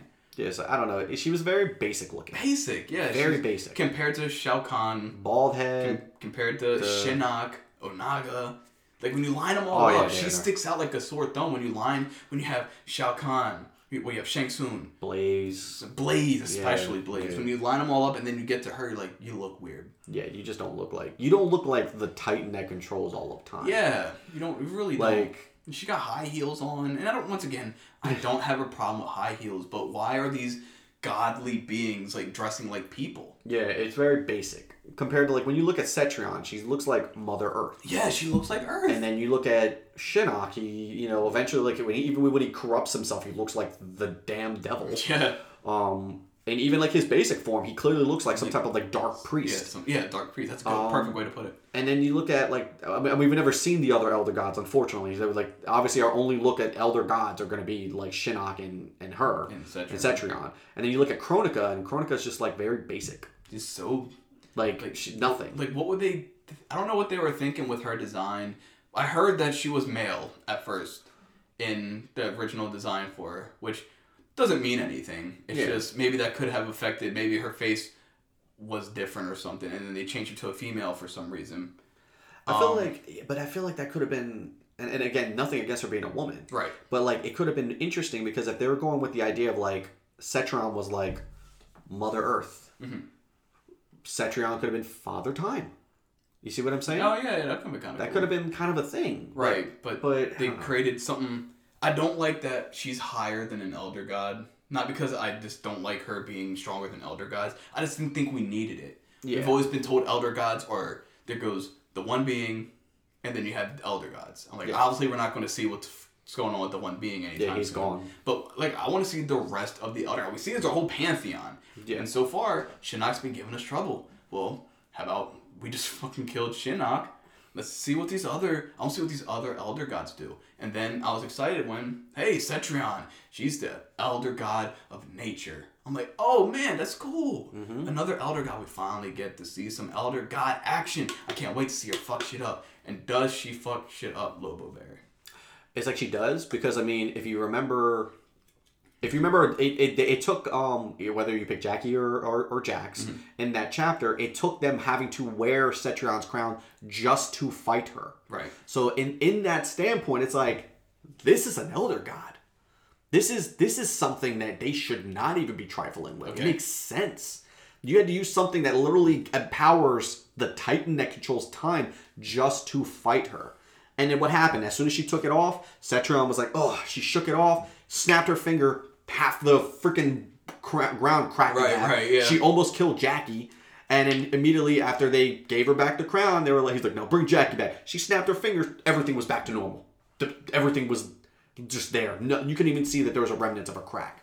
And it's like, holy crap. This is an Elder God. But then what else does she do? They show her power right there, and you're like, oh man, Cetrion's about to be a problem. And then that's it. And then she never was a problem. She should have been out there in the big war. She should have just been hovering over and just...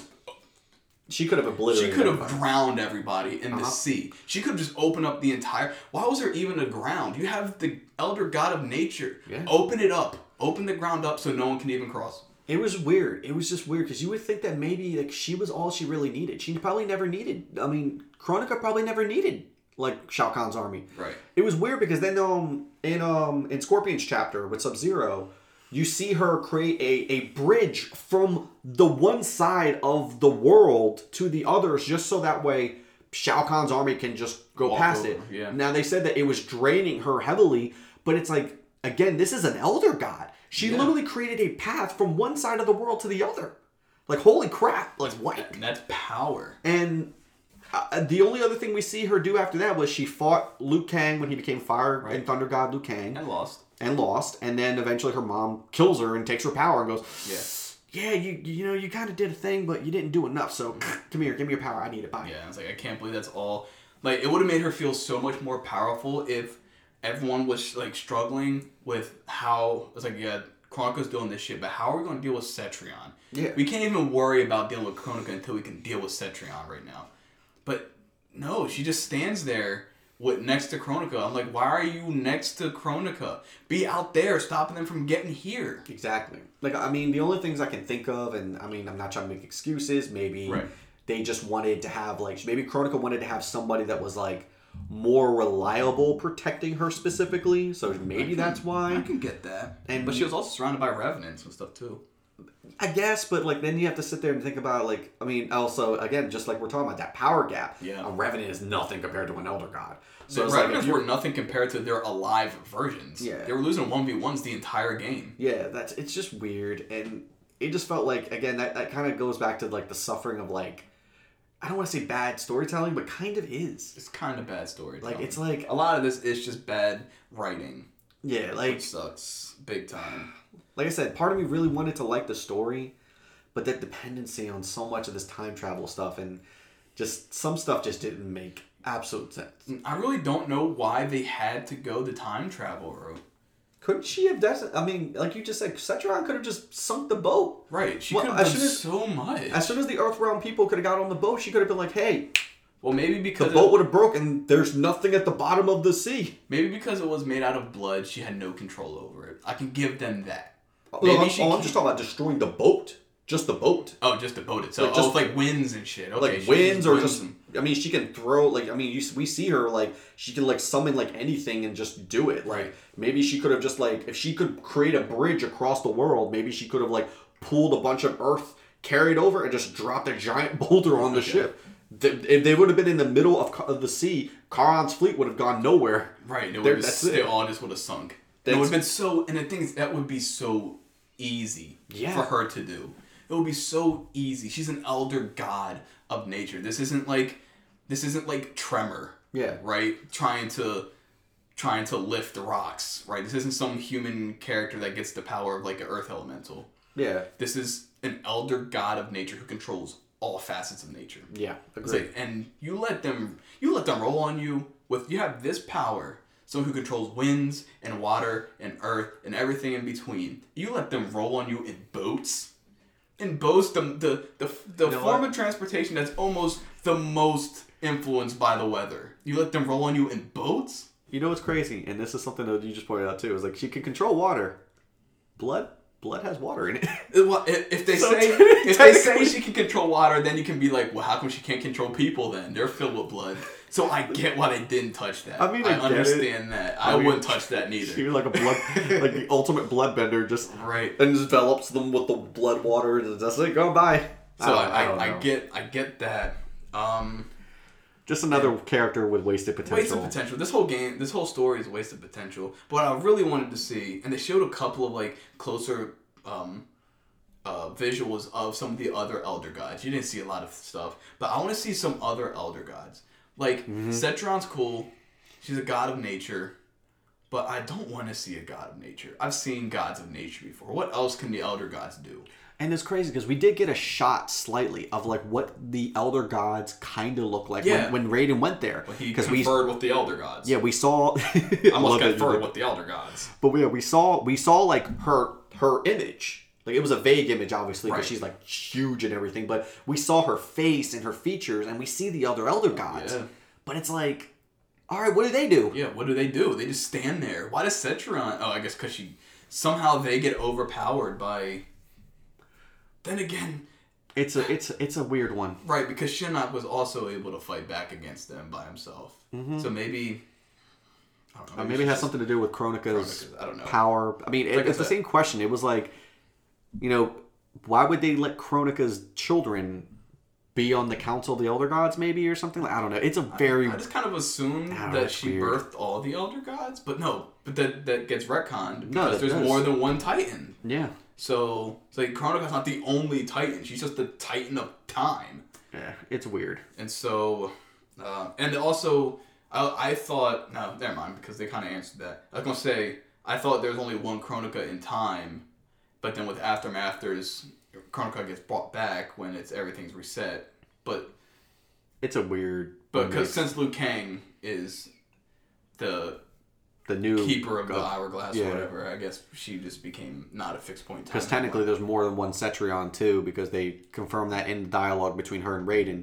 Because Raiden actually says, like, you know, this isn't our first fight. And she's like, we have fought in every timeline. And he's like, let this be our last bet. I'm like, yeah, you're right. Okay. Sure thing. But yeah, there's many videos out there that detail very heavily on like all the flaws in Kronika's plans. So I don't want to touch on it too heavy. Mm-hmm. But she makes them, for being able to stop time and reverse time and fast forward time, you really don't need anyone's help. And if you do need help, getting your elder god daughter that can control all of nature is probably the only other help you'll need to secure your plans. Yeah. I wish they could have... I think with Kronika, instead of making her trying to get I need this perfect timeline, but it keeps getting fucked up. It's like, well, you're doing something wrong if it fucks up every time. Mm-hmm. I think instead of making her try to work on the perfect timeline, they should just make her like a bored god. It's like, I just like to see how things will turn out. I like to put y'all through this shit. They can make her sadistic. I like to see y'all die. My question was, and this is a weird one too, but I feel like this was an easy one that we could have, like you just said, like she could have done. The main problem she always says in the story is that Raiden is the problem. Mm-hmm. Why didn't she just blink him out of existence from the start? He's not even a god. He's actually a demigod.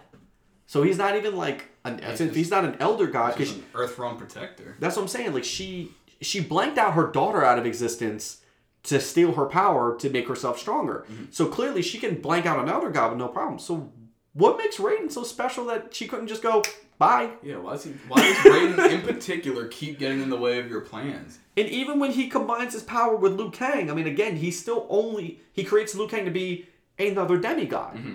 He's still not an elder god. Right, and you still shouldn't be losing to him. Even with Onaga's fire being in Liu Kang and combining Onaga's fire with like that of like Raiden's power and stuff like that, it's still like, yeah, but that's still not an elder god. Right. Like, that doesn't make sense to me. Like, why are we still a problem? Like, again, couldn't you just like blank him out of existence? Right, just you control Raiden. You control time. Just make a timeline where Raiden doesn't come into existence. Exactly. You have literally all the time in the world to do it. I mean, no pun intended, but yeah. Alright, another thing I want to touch on is, and this didn't bother me. It's not like, I guess it's technically a negative. Okay. Is Sector. Sector, okay. Yeah, Sector. However you want to pronounce it. Is Sector. And his role in bringing the Takunin, his league of cyber ninjas. I mean, the Lin Kuei cyberized their people. Yep. That was a big thing in the older games. And it was defunct, and then they brought it back under Kronika's orders, hey, start giving me a cyber army. Cool. And Sector was in charge of this, right? Yep. And Sector was making plays. He's invading the special forces. He's building these people. He's recruiting people. He's got ships and stuff. He's conferring with Kronika. And all this time, guys, Sector is not a playable character. He's not. He has a fully new model, and he's not playable. Sector and Cyrax. And Cyrax. They have big parts, and they're not playable. But you know who is playable? Frost. Ew. Now, Frost is supposed to be, quote-unquote, leading the... I'm going to call him the Takunin, but it's like the Cyber Lin Kuei army. Yeah. She's supposed to be leading them under, like, Kronika's orders. And all she is just like an off button. You kill Frost, and all the Cyber Lin Kuei falls. Which there's a problem with that, but we'll get into that in a minute. Okay. But yeah. Now my problem is like, why are we able to play as Frost, right? Mm-hmm. Like, I like Frost. Do not get me wrong. I like Frost a lot. Like playing as her. I've always liked her character. I thought she was interesting. But as far as the story goes, mm-hmm. you cyberize Frost, which I don't mind. But why is she not in Sector's position? All Frost does is walk next to Garrus and Kronika nearly the whole time. Mm-hmm. But Sector's out there making plays. Like, they're like, we have to stop Sector. I was like, why? Sector is not even playable. Yeah. Like you fight him, but he's got this old moveset from MKX. So I'm like, why is Frost the playable one and not Sector? That really disappointed me because Sector is actually one of my favorites. Okay. From going back, I loved playing as Sector. Like when I played MK9 and we got to play as the humanized Sector. That was cool. I was like, oh, I liked him. I didn't know he was black. That's Cyrax. Oh no, I mean Cyrax. I'm sorry. I'm completely messed up. But that's what I'm saying. Yeah, actually, that's what I meant. Not Sector. Oh, so you don't like? He doesn't actually give a shit about Sector. I'm sorry. Nah, fuck it. He's not a Sector fan. Well, yeah, he's red. Wah. Anyway, but like, yeah, Sector. Like, I loved him. I thought he was such a cool character, and I was like, oh man, we got the human version of him. He looks so cool, just like we got the human version of Smoke. Like, I liked those versions. I thought they were really cool to see like both sides of them. Now, in this one, it's like crazy because we fight them, and like you said, they have full movesets. Mm-hmm. They have fatalities. They have brutalities. They're in the game? Why can't we just get them? It doesn't make sense. They're not playable, bro. And then what makes it even weirder was like the whole point of Scorpion and Sub-Zero breaking into the Lin Kuei cyber factory was that they were told they were told that if we reset we reset Cyrax, reset him, he can actually break the Cyber Lin Kuei thing and the Cyber Lin Kuei go away. And that clearly didn't work. No, it didn't work. It was still clearly had the whole army. Yeah, it was like, wait, so that was all a waste? It was a waste of time. And it makes me sad because I'm like, oh man, we lost Cyrax. Right. He was so I feel cool. like the whole point was just this big Frost reveal. I guess. I'm like, I get it, but she didn't do anything. She's not doing anything. Her and at that point, it was like, yeah, it just made no sense to me. I don't know. Yeah, it blew my mind. It's like how much Sector was doing in the story. It's like someone had an old list of playable characters, and they wrote the whole story, and then they said, oh shit, I forgot to tell you, it's not Sector anymore. Frost is Frost and not Sector. And they're like, why didn't you tell me? Why didn't you tell me it was Frost? I wrote the whole thing was Sector. It's like going to the store and then they forgot to ask for milk. Yeah. And like you didn't get the one thing. You should have updated me. It's like, damn, no one will care. Who cares about Sector? And everyone's like, damn. Where's Sector? Because they gave Sector like a sick opening where he just kind of walks in, and I forget what he says, but he makes his cool quip, and they have all this music behind him. Like the way he entered, I'm like, we're fighting him. It's like he's playable. Like you'll say, it's like he's got to be playable, and he's not playable, yo. Like one of those, like, remember back in the day when we had to like unlock characters? Yeah. Like we didn't buy these characters. We actually unlocked them by beating them. And sometimes you had to do different shit too. Yeah, and what was it? Mortal Kombat 1, you had to do all that secret stuff just to fight Reptile. Oh my goodness. And then like in Mortal Kombat 2, you had like to do all that secret stuff to, what was it, Reptile again, or was it Chameleon? And 2? In 2, who was it? In 2, you could get smoke by fighting on the portal, and when it said Toasty, you hit down and start. Something like that. And that. then Jade, you had to do on the arcade ladder, the fight right before the question mark. You had to win with, and I'm going to get this wrong, because either you had to win with either just low kick or just high kick, one of those. Mm-hmm.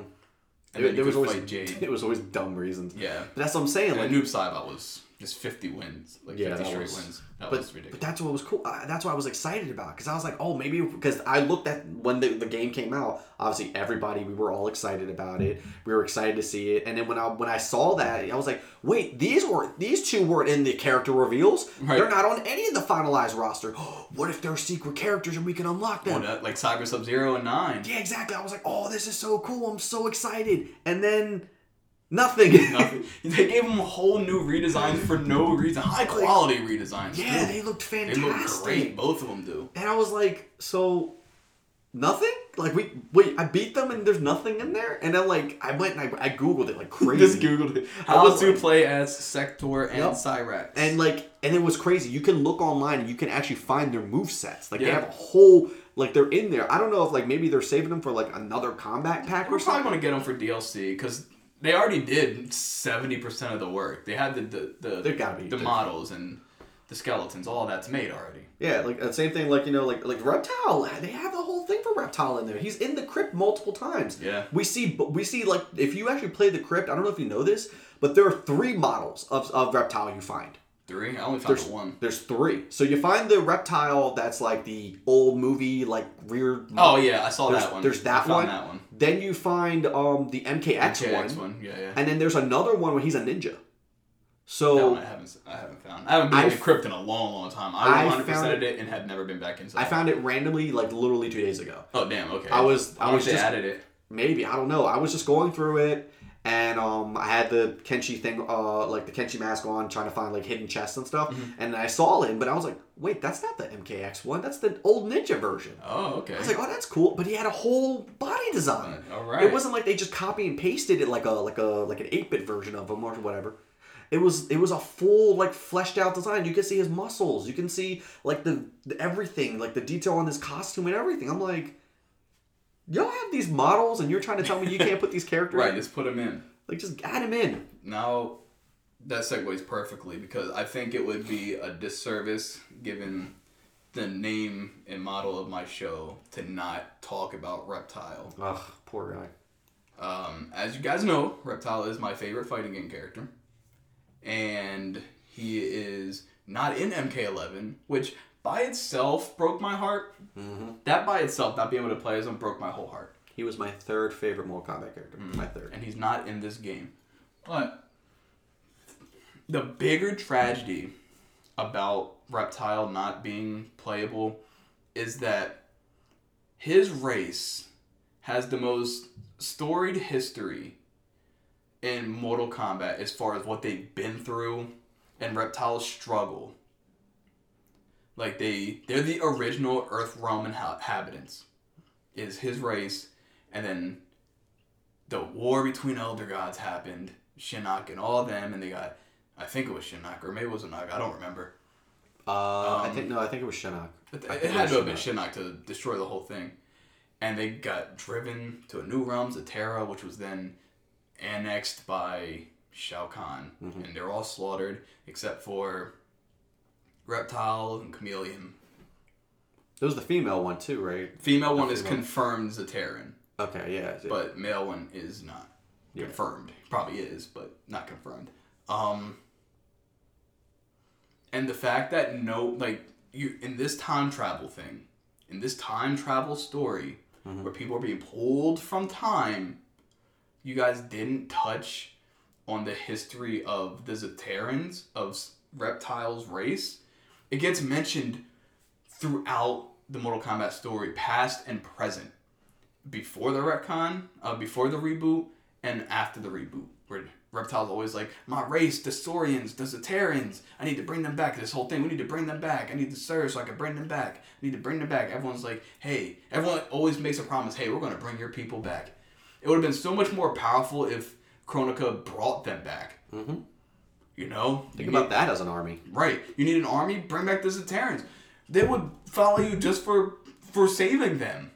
You know? Like, you wouldn't even have to manipulate them. She's always manipulating people. Like, you wouldn't have to. Just save their lives.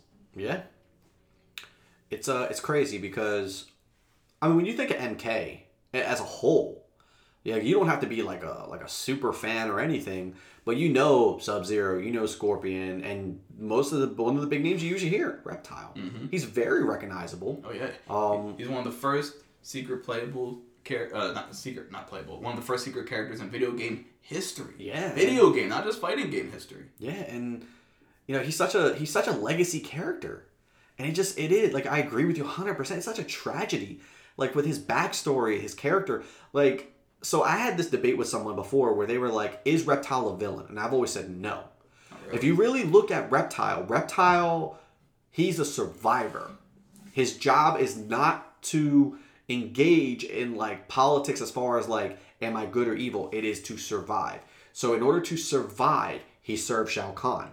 And obviously we saw that in MK9. He was there at the Coliseum fighting for Shao Kahn and stuff. But then when we went to 10, we noticed that, again, like, he was serving under Melina because he didn't have a choice. He was like, I want to survive. Who's the Khan right now? Melina. All right, I served her dad, so I mean, she's probably not gonna kill me. Right, she trusts me a little bit at least. And she's then crazy. And then what happened? He defected to wanting to have Kotal do it. Right. Because he wanted to like have Outworld have a better Khan. He saw Melina was a problem. Mm-hmm. She was not leading anything. She was just like, she was a brat. She was a spoiled brat. It's because she was she's basically a child. She is. She's literally she's literally the mind of like a 5-year-old. Yeah.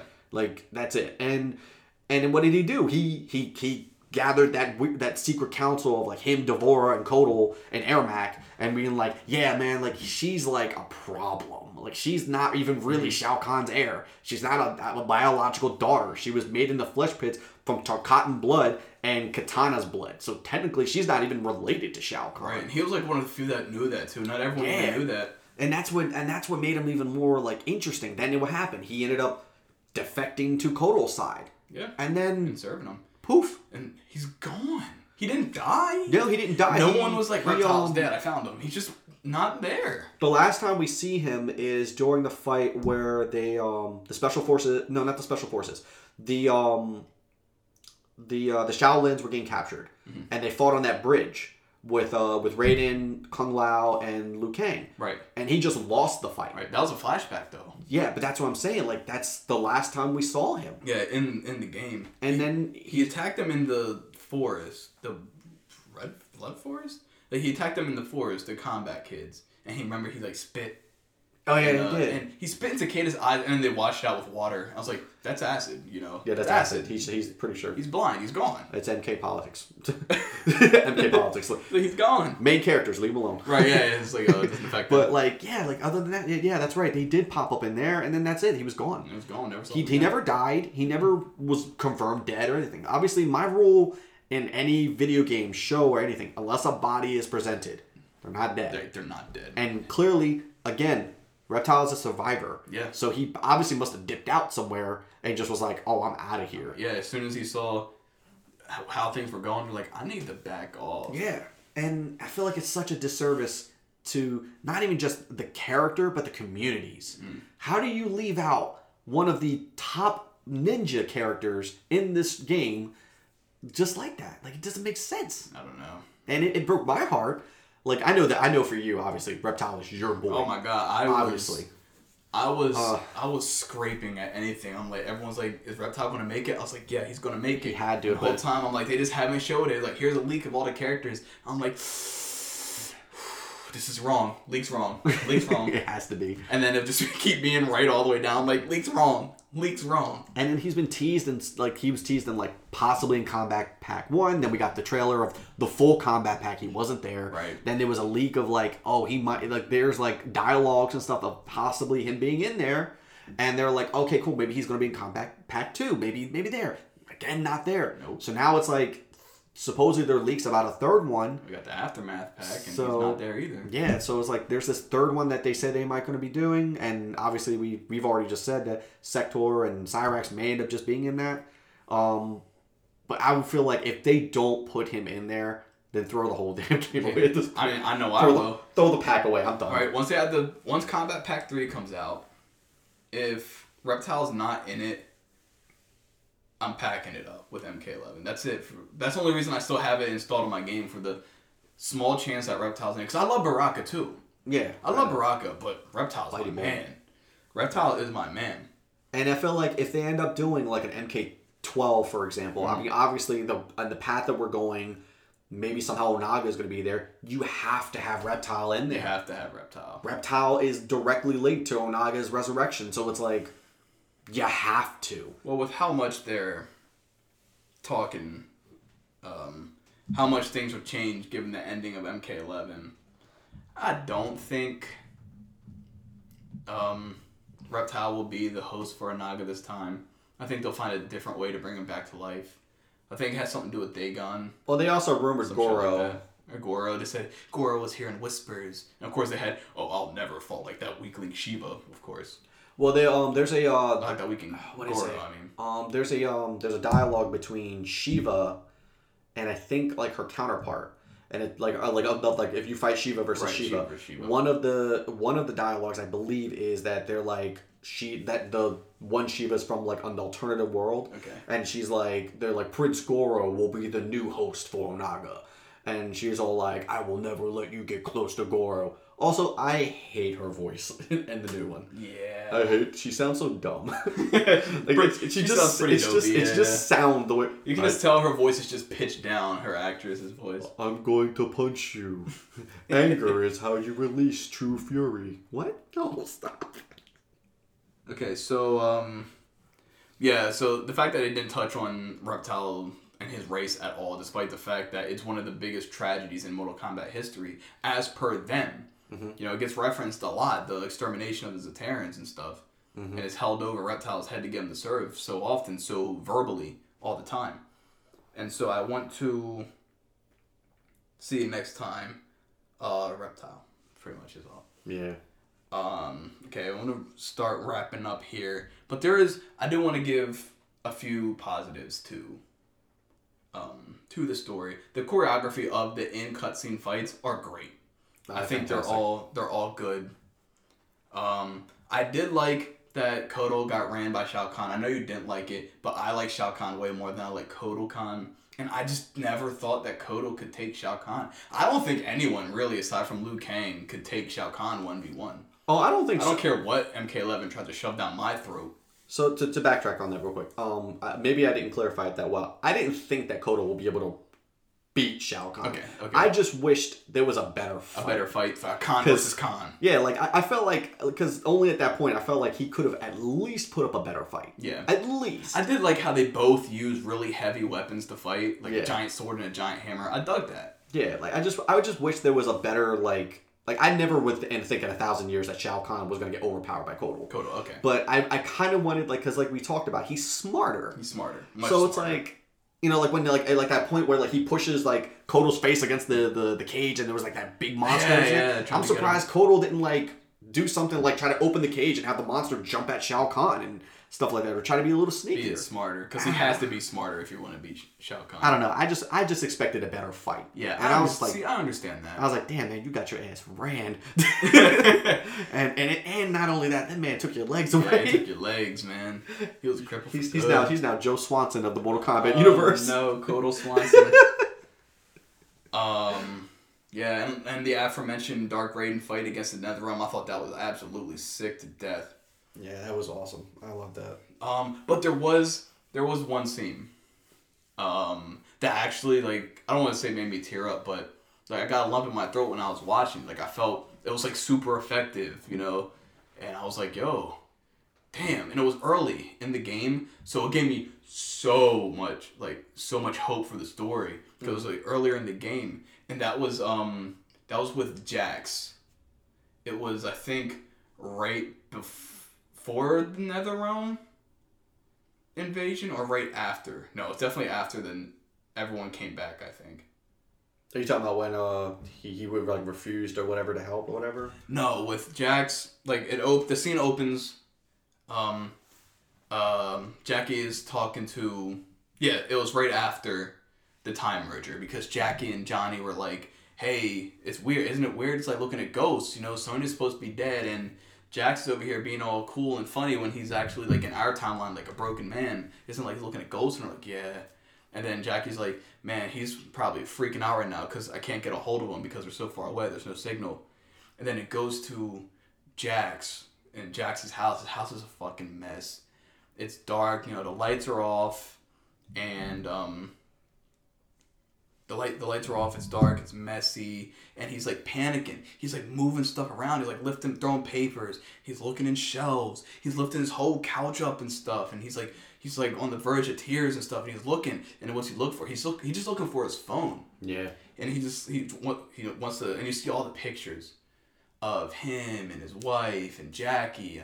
Jackie when she like graduated from military school, I assume, or when she graduated college, I think, or when she was a kid, and all those fun little posters, all in this dark backdrop of his sad little house.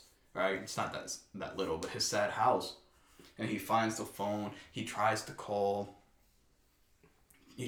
Jackie, but it doesn't get through because there's no signal. And he breaks the phone and he throws it, and he breaks down. And he starts fucking crying. I was like, damn, like that scene, like that got me. I'm like, yo, that was strong. That was a strong scene. I didn't really do it much justice explaining it here, but just look it up if you can. Like, find like a Mortal Kombat 11 movie on YouTube or something. I think it's like 40 minutes in if you're just playing the story straight or something. Yeah, it's I agree. That was a strong. I was like, damn, yo, that could have made like if I was sad already and then I watched that, I probably would have cried. Yeah, if I had already lost a family member or something like that, and I watched that scene, that would have made me cry. It makes me see why he did what he did. Yeah, you understood him. It makes him. sense because it was like later on when you see him at Cetrion's side, helping, and then he's pleading with his younger self, don't let them do this to our baby girl. The man is broken. Yeah. And you have to really think about it, going back and looking at everything he's been through. He went through, losing his arms in 9, then getting the cyber arms, then dying and becoming a revenant, then being a slave to doing all these horrible things. Right, for decades, 20-something years. Yeah, and then being brought back to life, then falling in love and finding that woman, but then he still wasn't himself. Right, because she ended up dying. Yeah. And she was his glue, and then she died, and then he fell apart. Jackie. She's like, Jackie. He's like, Jackie's gonna go through all the shit I went through. Yep. And then what did she do? Like, I mean, like, obviously, like, you know, like, seeing him how broken he was and how upset she was that she enlisted. Mm-hmm. Like, to me, that scene where he, like, told her, he was like, I never wanted this life for you. I never wanted you out there. I was like, you felt that. And even me as a father myself, I was like, damn, that my heart right here, bro. It was strong. Jax is the most fleshed out character in this whole series at this point. He's the only one that seemed... One of them, yeah. He's the only one that seemed like, aside from, like, Scorpion, who seems like they've gone through anything at all. You know what I mean? Everyone just kind of comes into the next game fresh. I can slightly agree with that, because I still feel like the bro ninjas, you know, Sub-Zero and Scorpion. Right. Like, if you go back and you really look at it, I feel like between those three, they have had the best developments of any other characters. Like, emotionally, I am personally attached to, I can say, all three of them. Right. I hate fighting Jax. Absolutely hate fighting him. Yeah. But, like, his character, I loved what they did. Yeah, me too. It was a great rendition.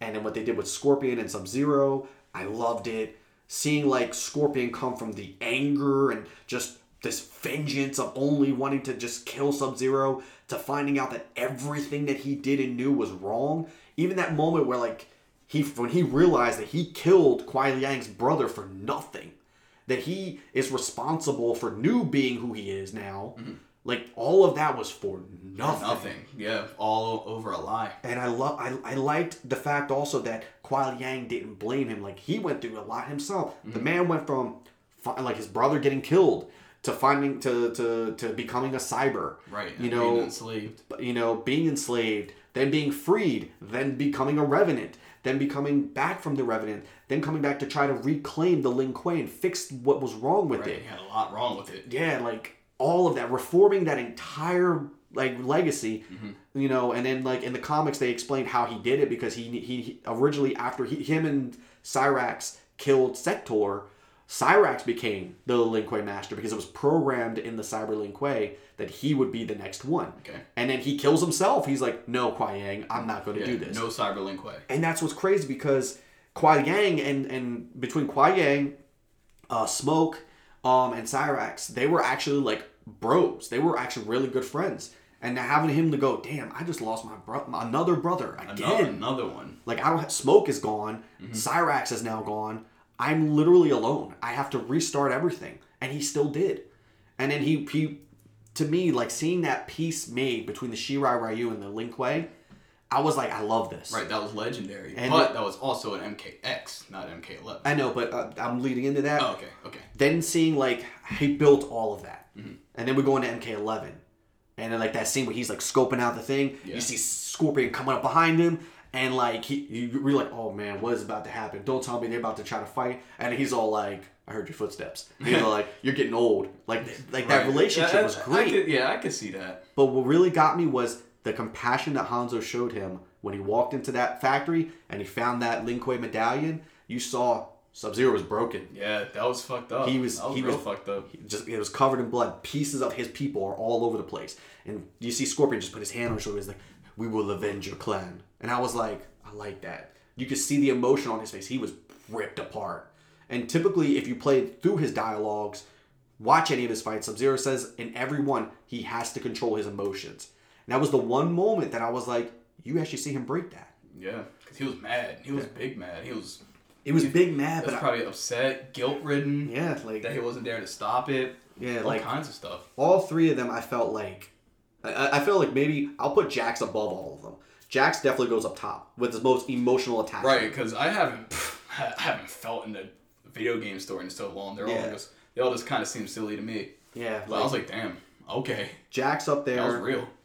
I say Sub-Zero goes right after that, and then Scorpion, because that moment with him and his younger self, that was a beautiful moment, to be honest. I loved that moment when he was like, you have to let go. Like, don't do this. I built the Shirai Ryu again. Go back and find out. He goes back to the Fire Gardens, and his younger self is like, yo, he was telling the truth. Right, the Fire Gardens are actually rebuilt after being destroyed all the time. Like, he's like it was beautiful. I feel like those are, like, at least the 3 points that I could say I loved about the game. Okay, yeah, they did, but it was, what am I trying to get at here? it was those three characters, they've been through a lot of stuff. Mm-hmm. They've been through so much between 9 to 11, and the thing that pisses me off is it's like that's the potential, right? Yeah. We say all this wasted potential, but it's like y'all started. It's like I feel like there's two different writers. It's like, oh, we're gonna write this story about them coming to terms with all the shit being revenants and people dying. We're gonna write this good story, and they were doing that shit. They were writing it. It was turning out great. They had Jax's story, and like, yeah, that's perfect. They had Sub-Zero story. Like, oh, that's fucking great. Scorpion story is like, oh, hell yeah. And then someone came in and said, oh, we need you to stop that right now. We need Cassie Cage. We need Kronika in here. We need all these characters to be doing nothing. You know, we need Jade. We need Jade to punk out Kodo. We need Katana to punk out Shao Kahn. And they're like, but it doesn't go with the story. I'm writing a masterpiece. I'm writing the best fighting game story ever. What are you doing? Yeah, like that's the impression I get, and I don't like that. No, I agree with you 100% on that because there's so much like the Revenants meeting their like younger selves again. Like there's so much story that could have been told with that, but they didn't. Like I felt like the only one that benefited from that was Liu because like when he fused with him. He became one with his own Revenant. But like you saw, like that was a good moment because it was like I was like, oh no, are they about to kill Liu for a second time? And then his Revenant stole his own soul, like and I was like, that's fucking twisted. Yeah, that is twisted. He stole his own soul and just put it back into his own body. So it's just. But like Katana was there, like her Revenant story was like, that's it. That she was just Katana there. had no Revenant. Her Revenant had no story. She was just there. They're just there to get. She ended up like getting she ended up getting beat up when they broke into the factory. I mean, not the factory. Her Kronika's keep. Yeah. And then Kung Lao, same thing. He was just there. Yeah, they're just fodder. They're just goons. Yeah, it makes me sad. But now the final thing, and I hate to have been going on to like a positive to fall back onto a negative. But I meant to hit this earlier and I forgot. I wanted to leave off on a positive note, so I'll have to think of a positive note.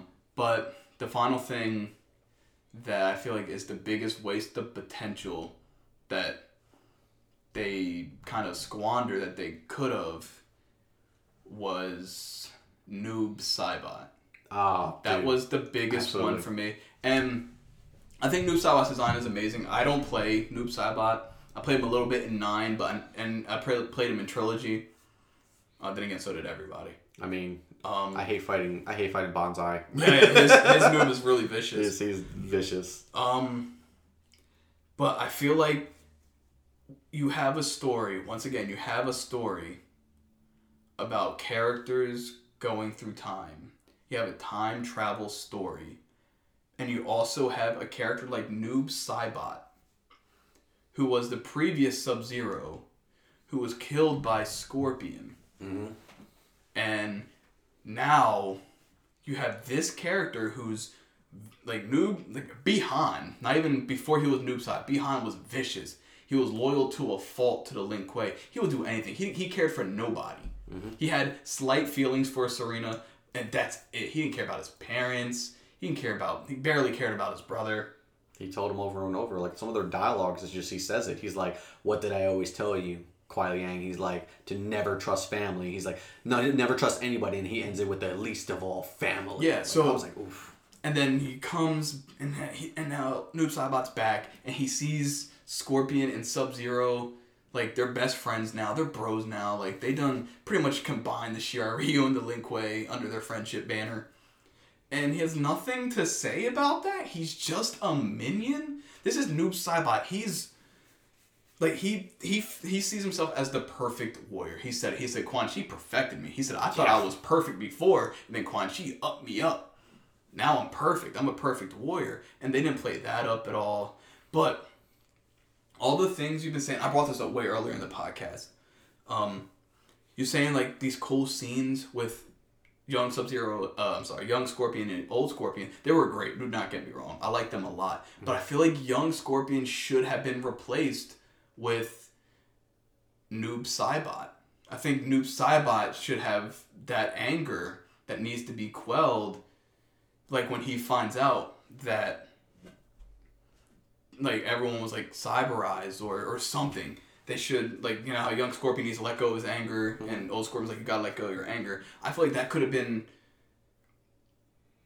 Sub-Zero and Scorpion talking to, like, Noob Saibot.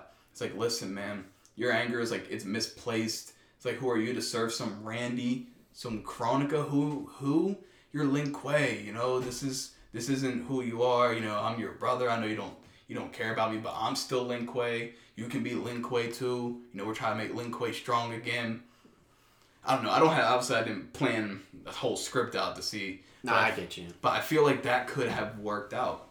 I think that it could have been a very good way to bring all three of them in full circle. Yeah. Because obviously, like, again, like we said earlier, Scorpion's entire legacy was all built on a lie. Mm-hmm. His vengeance was for the Lin Kuei. Finds out in X, Lin Kuei had nothing to do with his... They were happy with their deaths, but it was like, they had nothing to do with it. It was Quan Chi that killed them. And that means that if you go backtrack all the way, Scorpion's revenge was absolutely for nothing. So that means that if you look at, for Bi-Han, especially being who he is, you know, he was always proud of himself. He was like you said, I'm perfect in every way.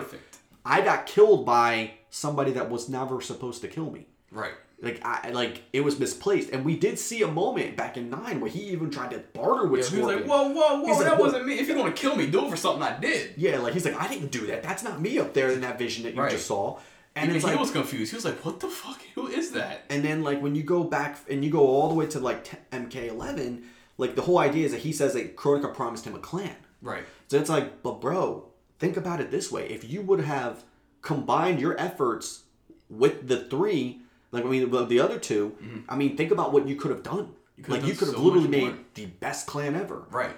And I think it would have been a glorious way to kind of bring all three of them in, because now you got Scorpion making potentially peace or some kind of, like, you know, agreement with Bi-Han, who he murdered. They can just be like, hey, listen, bro.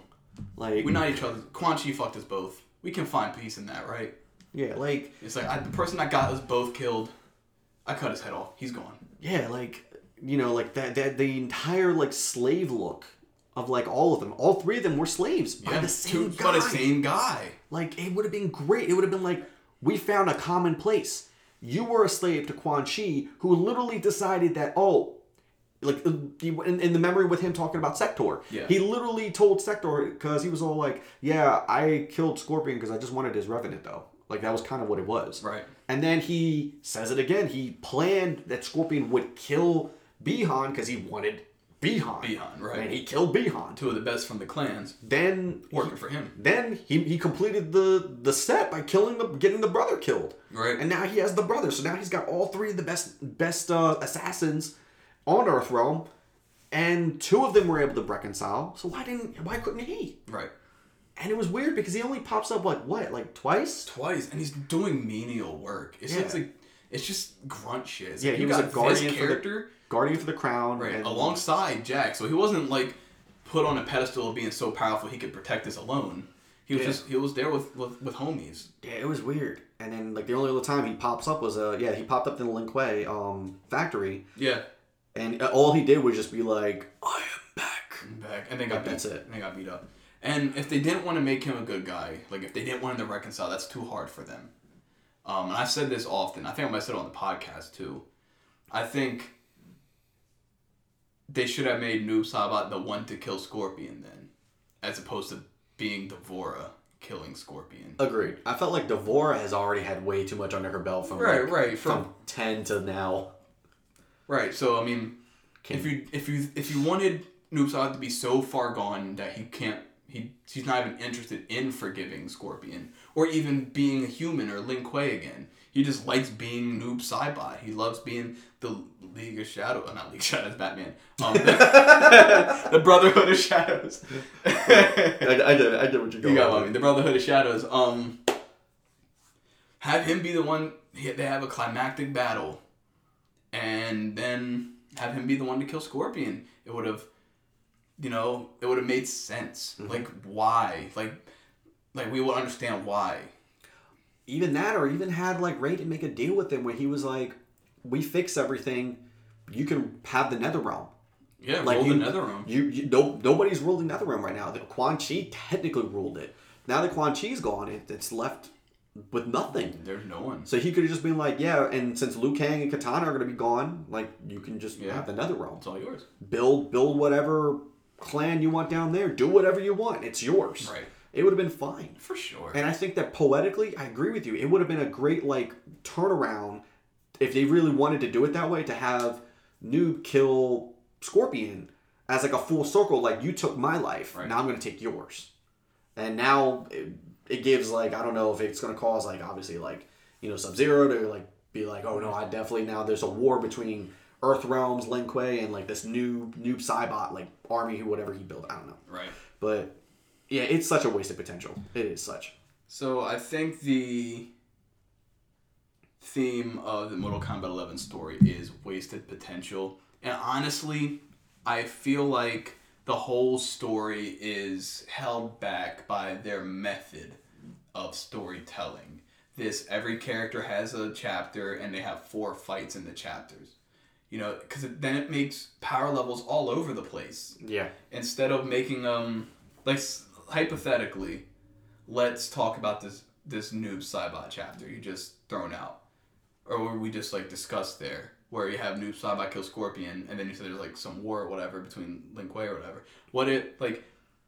The ideal situation for that would be you play as Noob Saibot against Scorpion, and then you beat him, and then in the cutscene, Noob Saibot kills Scorpion. And then, following that, say, Sub-Zero's like, no, my best friend! I don't care if you are my family, Noob Saibot. I never loved you. And, well, he did, because he went to go look for him. Yeah. But, to go see what happened to him. But he was like, all right, you killed my best friend. You're too far gone. I got to kill you. And then you'll play as Sub-Zero against Noob Saibot. Mm-hmm. Right? And that just thematically makes sense for the scene. Yeah. But the way they tell their stories is that if you're playing as Noob Saibot, it would just be 4 fights straight of Noob Saibot, and shit would stop making sense. Shit would just start happening. It'd be like, oh, and then you kill Scorpion. Oh, and then you fight Sub-Zero. Oh, and then you fight fucking Raiden. And then you fight D'Vorah or something. And it just stops making sense. Yeah. Because of the way they tell their story. I don't know how you feel about, like, their methods, their chapter-based instead of character-based storytelling. The problem that I have with it, and this is, we could go back to looking at, like, how they did it for 9. 9, you played as everybody. And it made sense. The stories made sense. Like, you still even played, like, some of the bad guys. And you played their chapters beating the good guys. And I felt like I liked that. But it's like this one, they focus heavily on only the side of good. Yeah, so it made all the bad people look weak. Yeah, and it just made everyone feel like they were just a giant bag of punks. Like, it's like literally everybody here is just squishy and able to be beaten up so easily. Mm-hmm. Like, I mean, again, we talked about how Cetrion got walked on. Yeah. We talked about, like, how eventually, like, Kronika ends up getting walked on. Mm-hmm. Like, it just doesn't make sense. Shao Kahn gets walked on by literally the person that he has enslaved for hundreds and thousands of years. Yeah, for sure. Like, you know, his fake daughter walks on him. Like, it just felt like they only wanted to focus on making everybody on the side of good look good. And it's like the villains don't feel like they're that scary. And that's like a cardinal sin of storytelling. You gotta have your villains be strong to make your heroes look strong. Exactly. Like, if you want to make the good guys, like, look strong, I mean, I get it. But you could have something happen where, like, we've had it in games before where you have, like, an unbeatable... Like, you're meant to lose. Like, you're meant to lose that fight. Like a squash fight. Yeah, like, throwing this out there, random. Mega Man X1. The first battle you first fight against Vile. Mm-hmm. Literally the first boss in the first stage. You don't win. You lose. But what it does is it establishes Vile as that guy in that game. You're like, this was a bad guy. And what happens? Zero shows up, blasts his arm, and like blows up his mech, and then Vile disappears. But it shows like the main character still couldn't beat him. So maybe we could have had like a Katana fighting Shao Kahn fight. Katana gets beaten by Shao Kahn. And then maybe she goes off and, like you said, does a training thing, then comes back, fights him again. Boom. Now we have, like, that story of, like, now it makes sense why Katana is able to beat him. Right. And it just makes sense. Yeah. Instead, it made Shao Kahn look like I love the design of this Shao Kahn. I love the aggression he had in MK11. But I felt like ever since the reboot, I felt like he was not Shao Kahn. Yeah. I felt like he was not the one that we had growing up. Not the one that we were scared to play in the arcade modes. Like, I remember whenever we saw Shao Kahn in any of the games, I was like, oh, God, I don't want to fight him. Right, because you know he was going to just beat your ass. Yeah, and now it's like, ugh, he's so easy to walk on. He's not that hard. Right, and it doesn't help that he's also the worst character tier-wise in the game. I feel like they just wanted us to feel like Shao Kahn was weak as a whole. Yeah. But I mean, then you got him beating Kotal, and then again, we talked about it. It just makes the Khan title look like it's nothing. Right. Like anybody could be Khan. I could be Khan. Right. I could go over and like slap Katana. She falls on the ground. Like, cool, I'm Khan now. Right, Let's go. I'm Crunch Khan. And then someone comes up behind me, hits me with a chair like a WWE match. Right. Cool, I'm Khan now. Yeah. Like it's just a revolving door of this Khan. is what it is. Like I don't get it. But I mean, I hope that maybe from all this, because obviously the community has been very vocal. Yeah. We are. This story was not well received. And hopefully they can, whenever they do an MK12, then maybe they can like fix a lot of these issues. Right, because I like where they were teasing at the end. I think it was at the end of Aftermath with Liu Kang approaching Kung Lao. Yeah, approaching Kung Lao. He's like, "Hey, I'm the Earth Realm's protector," or something like that. Mm-hmm. Like how it's going to be his Raiden. Yeah. And it's like, okay, so we're not following Raiden, and we're not following Liu Kang anymore. We're following, well, I guess we are. But we're following a new version. A new version of Liu Kang who has all this knowledge and wisdom and experience and a whole new character in Kung Lao. And it's going to be interesting because we know who Kung Lao was. Yeah. Right? He was brash. He was arrogant. He was full of himself. He thought he was the best. And he wanted to be the best. And he was very jealous of Liu Kang. And now we get to see what would happen, if he actually is the chosen one. I think it'll be a great way to like bring a new generation, like maybe reboot the game again, but reboot it now with a different storyline. Right. We don't need Shao versus Shao Kahn again. Yeah. I think we're cool with that. I mean, even if they bring Shao Kahn back, that's not the end of the world to me, but like, let's get some new heroes in. Let's get some characters in new roles. Like, obviously, we see a Sub-Zero maybe again. We see the Scorpion again. We're going to see a Scorpion in the Sub-Zero, for sure. Yeah, but maybe it's not the original ones. Maybe this could be, like, because, like, maybe there's something with, like, the Edenians maybe never banishing the Cryomancers. So maybe we get a brand new Scorpion or a new Sub-Zero from Edenia. Right. I think that would be cool. Be pretty old school, yeah. Like, my name is not Kuai Liang or Bihan. I am a whole new character. Right. Like, he can have similar movesets, but... Again, new person. Like an ancestor or something. Yeah, like I think it would be great. That would be pretty sick. And I think it would be such a cool idea. But I hope that they take everything that they learned from MK11 and apply it to 12 with that start. Like I said, I liked it too. I liked seeing that whole new, like, you're going to be now Earth's Realms champion. Let's go. And now we have this whole new start. And let's see how this reboot now goes. Okay. Because it is a reboot. And I'd like to see what the allies that Kung Lao would make, because obviously Liu Kang won over Katana and that just rippled out to like everyone else when they first met, but like who's Kung Lao gonna like help, or will he help people? I'm sure he will, but yeah, we'll see. Like what allies will he make? Will he still meet up with the special forces, or gonna have to put up with Sonya and Jax and Johnny Cage again, or are we gonna have some other people? Who's going to be the villain, the first villain we put up with? Is it going to be Shang Tsung again, or are we dealing with someone else? Yeah, they have a whole... I mean, MK has a very vast amount of characters that even that they didn't even use in this one. Like, we have a lot of them, like Blaze, we have, like, Onaga. Maybe they could have it where Onaga is now the first villain instead of Shao Kahn. Right. So maybe we start the whole thing with just Onaga. Or maybe... something with the Shokan. I don't know. But they have a lot of potential. They have a lot of characters they can pull from. Right. So I really, really, really hope that when we do get the next game, because I have no hope with the next combat pack. It's not going to save the game to me. No, not really. It'll probably be like, again, one of those games I BS and play just for fun. But for like a week or two and then but to go. I really do hope that with 12 they can bring something brand new. Me too. Something fresh and that we can all be happy with. Because I'm ready for a fresh MK story. Same. I'm ready to follow new characters here. Agreed. Except Reptile. Bring Reptile back. Yeah, MK12. Reptile. Bring Reptile back, or bring back his race. MK12 or someone. Bring a Zaterran. I don't even care if it's just Chameleon. I'll use them. Just no meat. Just what? No meat. No meat? Wow, I can't believe you. Next thing you'll tell me is that no mocap. Well, Okay. All right. Well, we touched on a million things, and there's a million more things to talk about, but we do not have the time to speak on it here. And if we do a second part of this, I don't know. Because we'll see what happens with the game. Probably nothing with the game. So, unless they release Reptile. Unless they release Reptile, then I'll come back on here talking about how excited I am for Reptile. But I'm tapped. I'm tapped. All right. So, thanks for coming on to this long-winded episode. Oh man, it's always great being here. All right. Sorry, my brain is like drained. There's a lot of emotion and a lot of stuff to talk about. He's not trying to show, but he's been crying this whole time. Yeah, I was thinking about Jax's story. That was making me cry. Well, I'd like to reintroduce the one, the only Loboberry Crunch. He's been Loboberry Crunch, and I've been Mick Whoopi Goldberg, and this has been the Bottom of the Pit podcast, where we look to the moon and swap our palettes. We will see you on the next one. The answer lies in the heart of battle.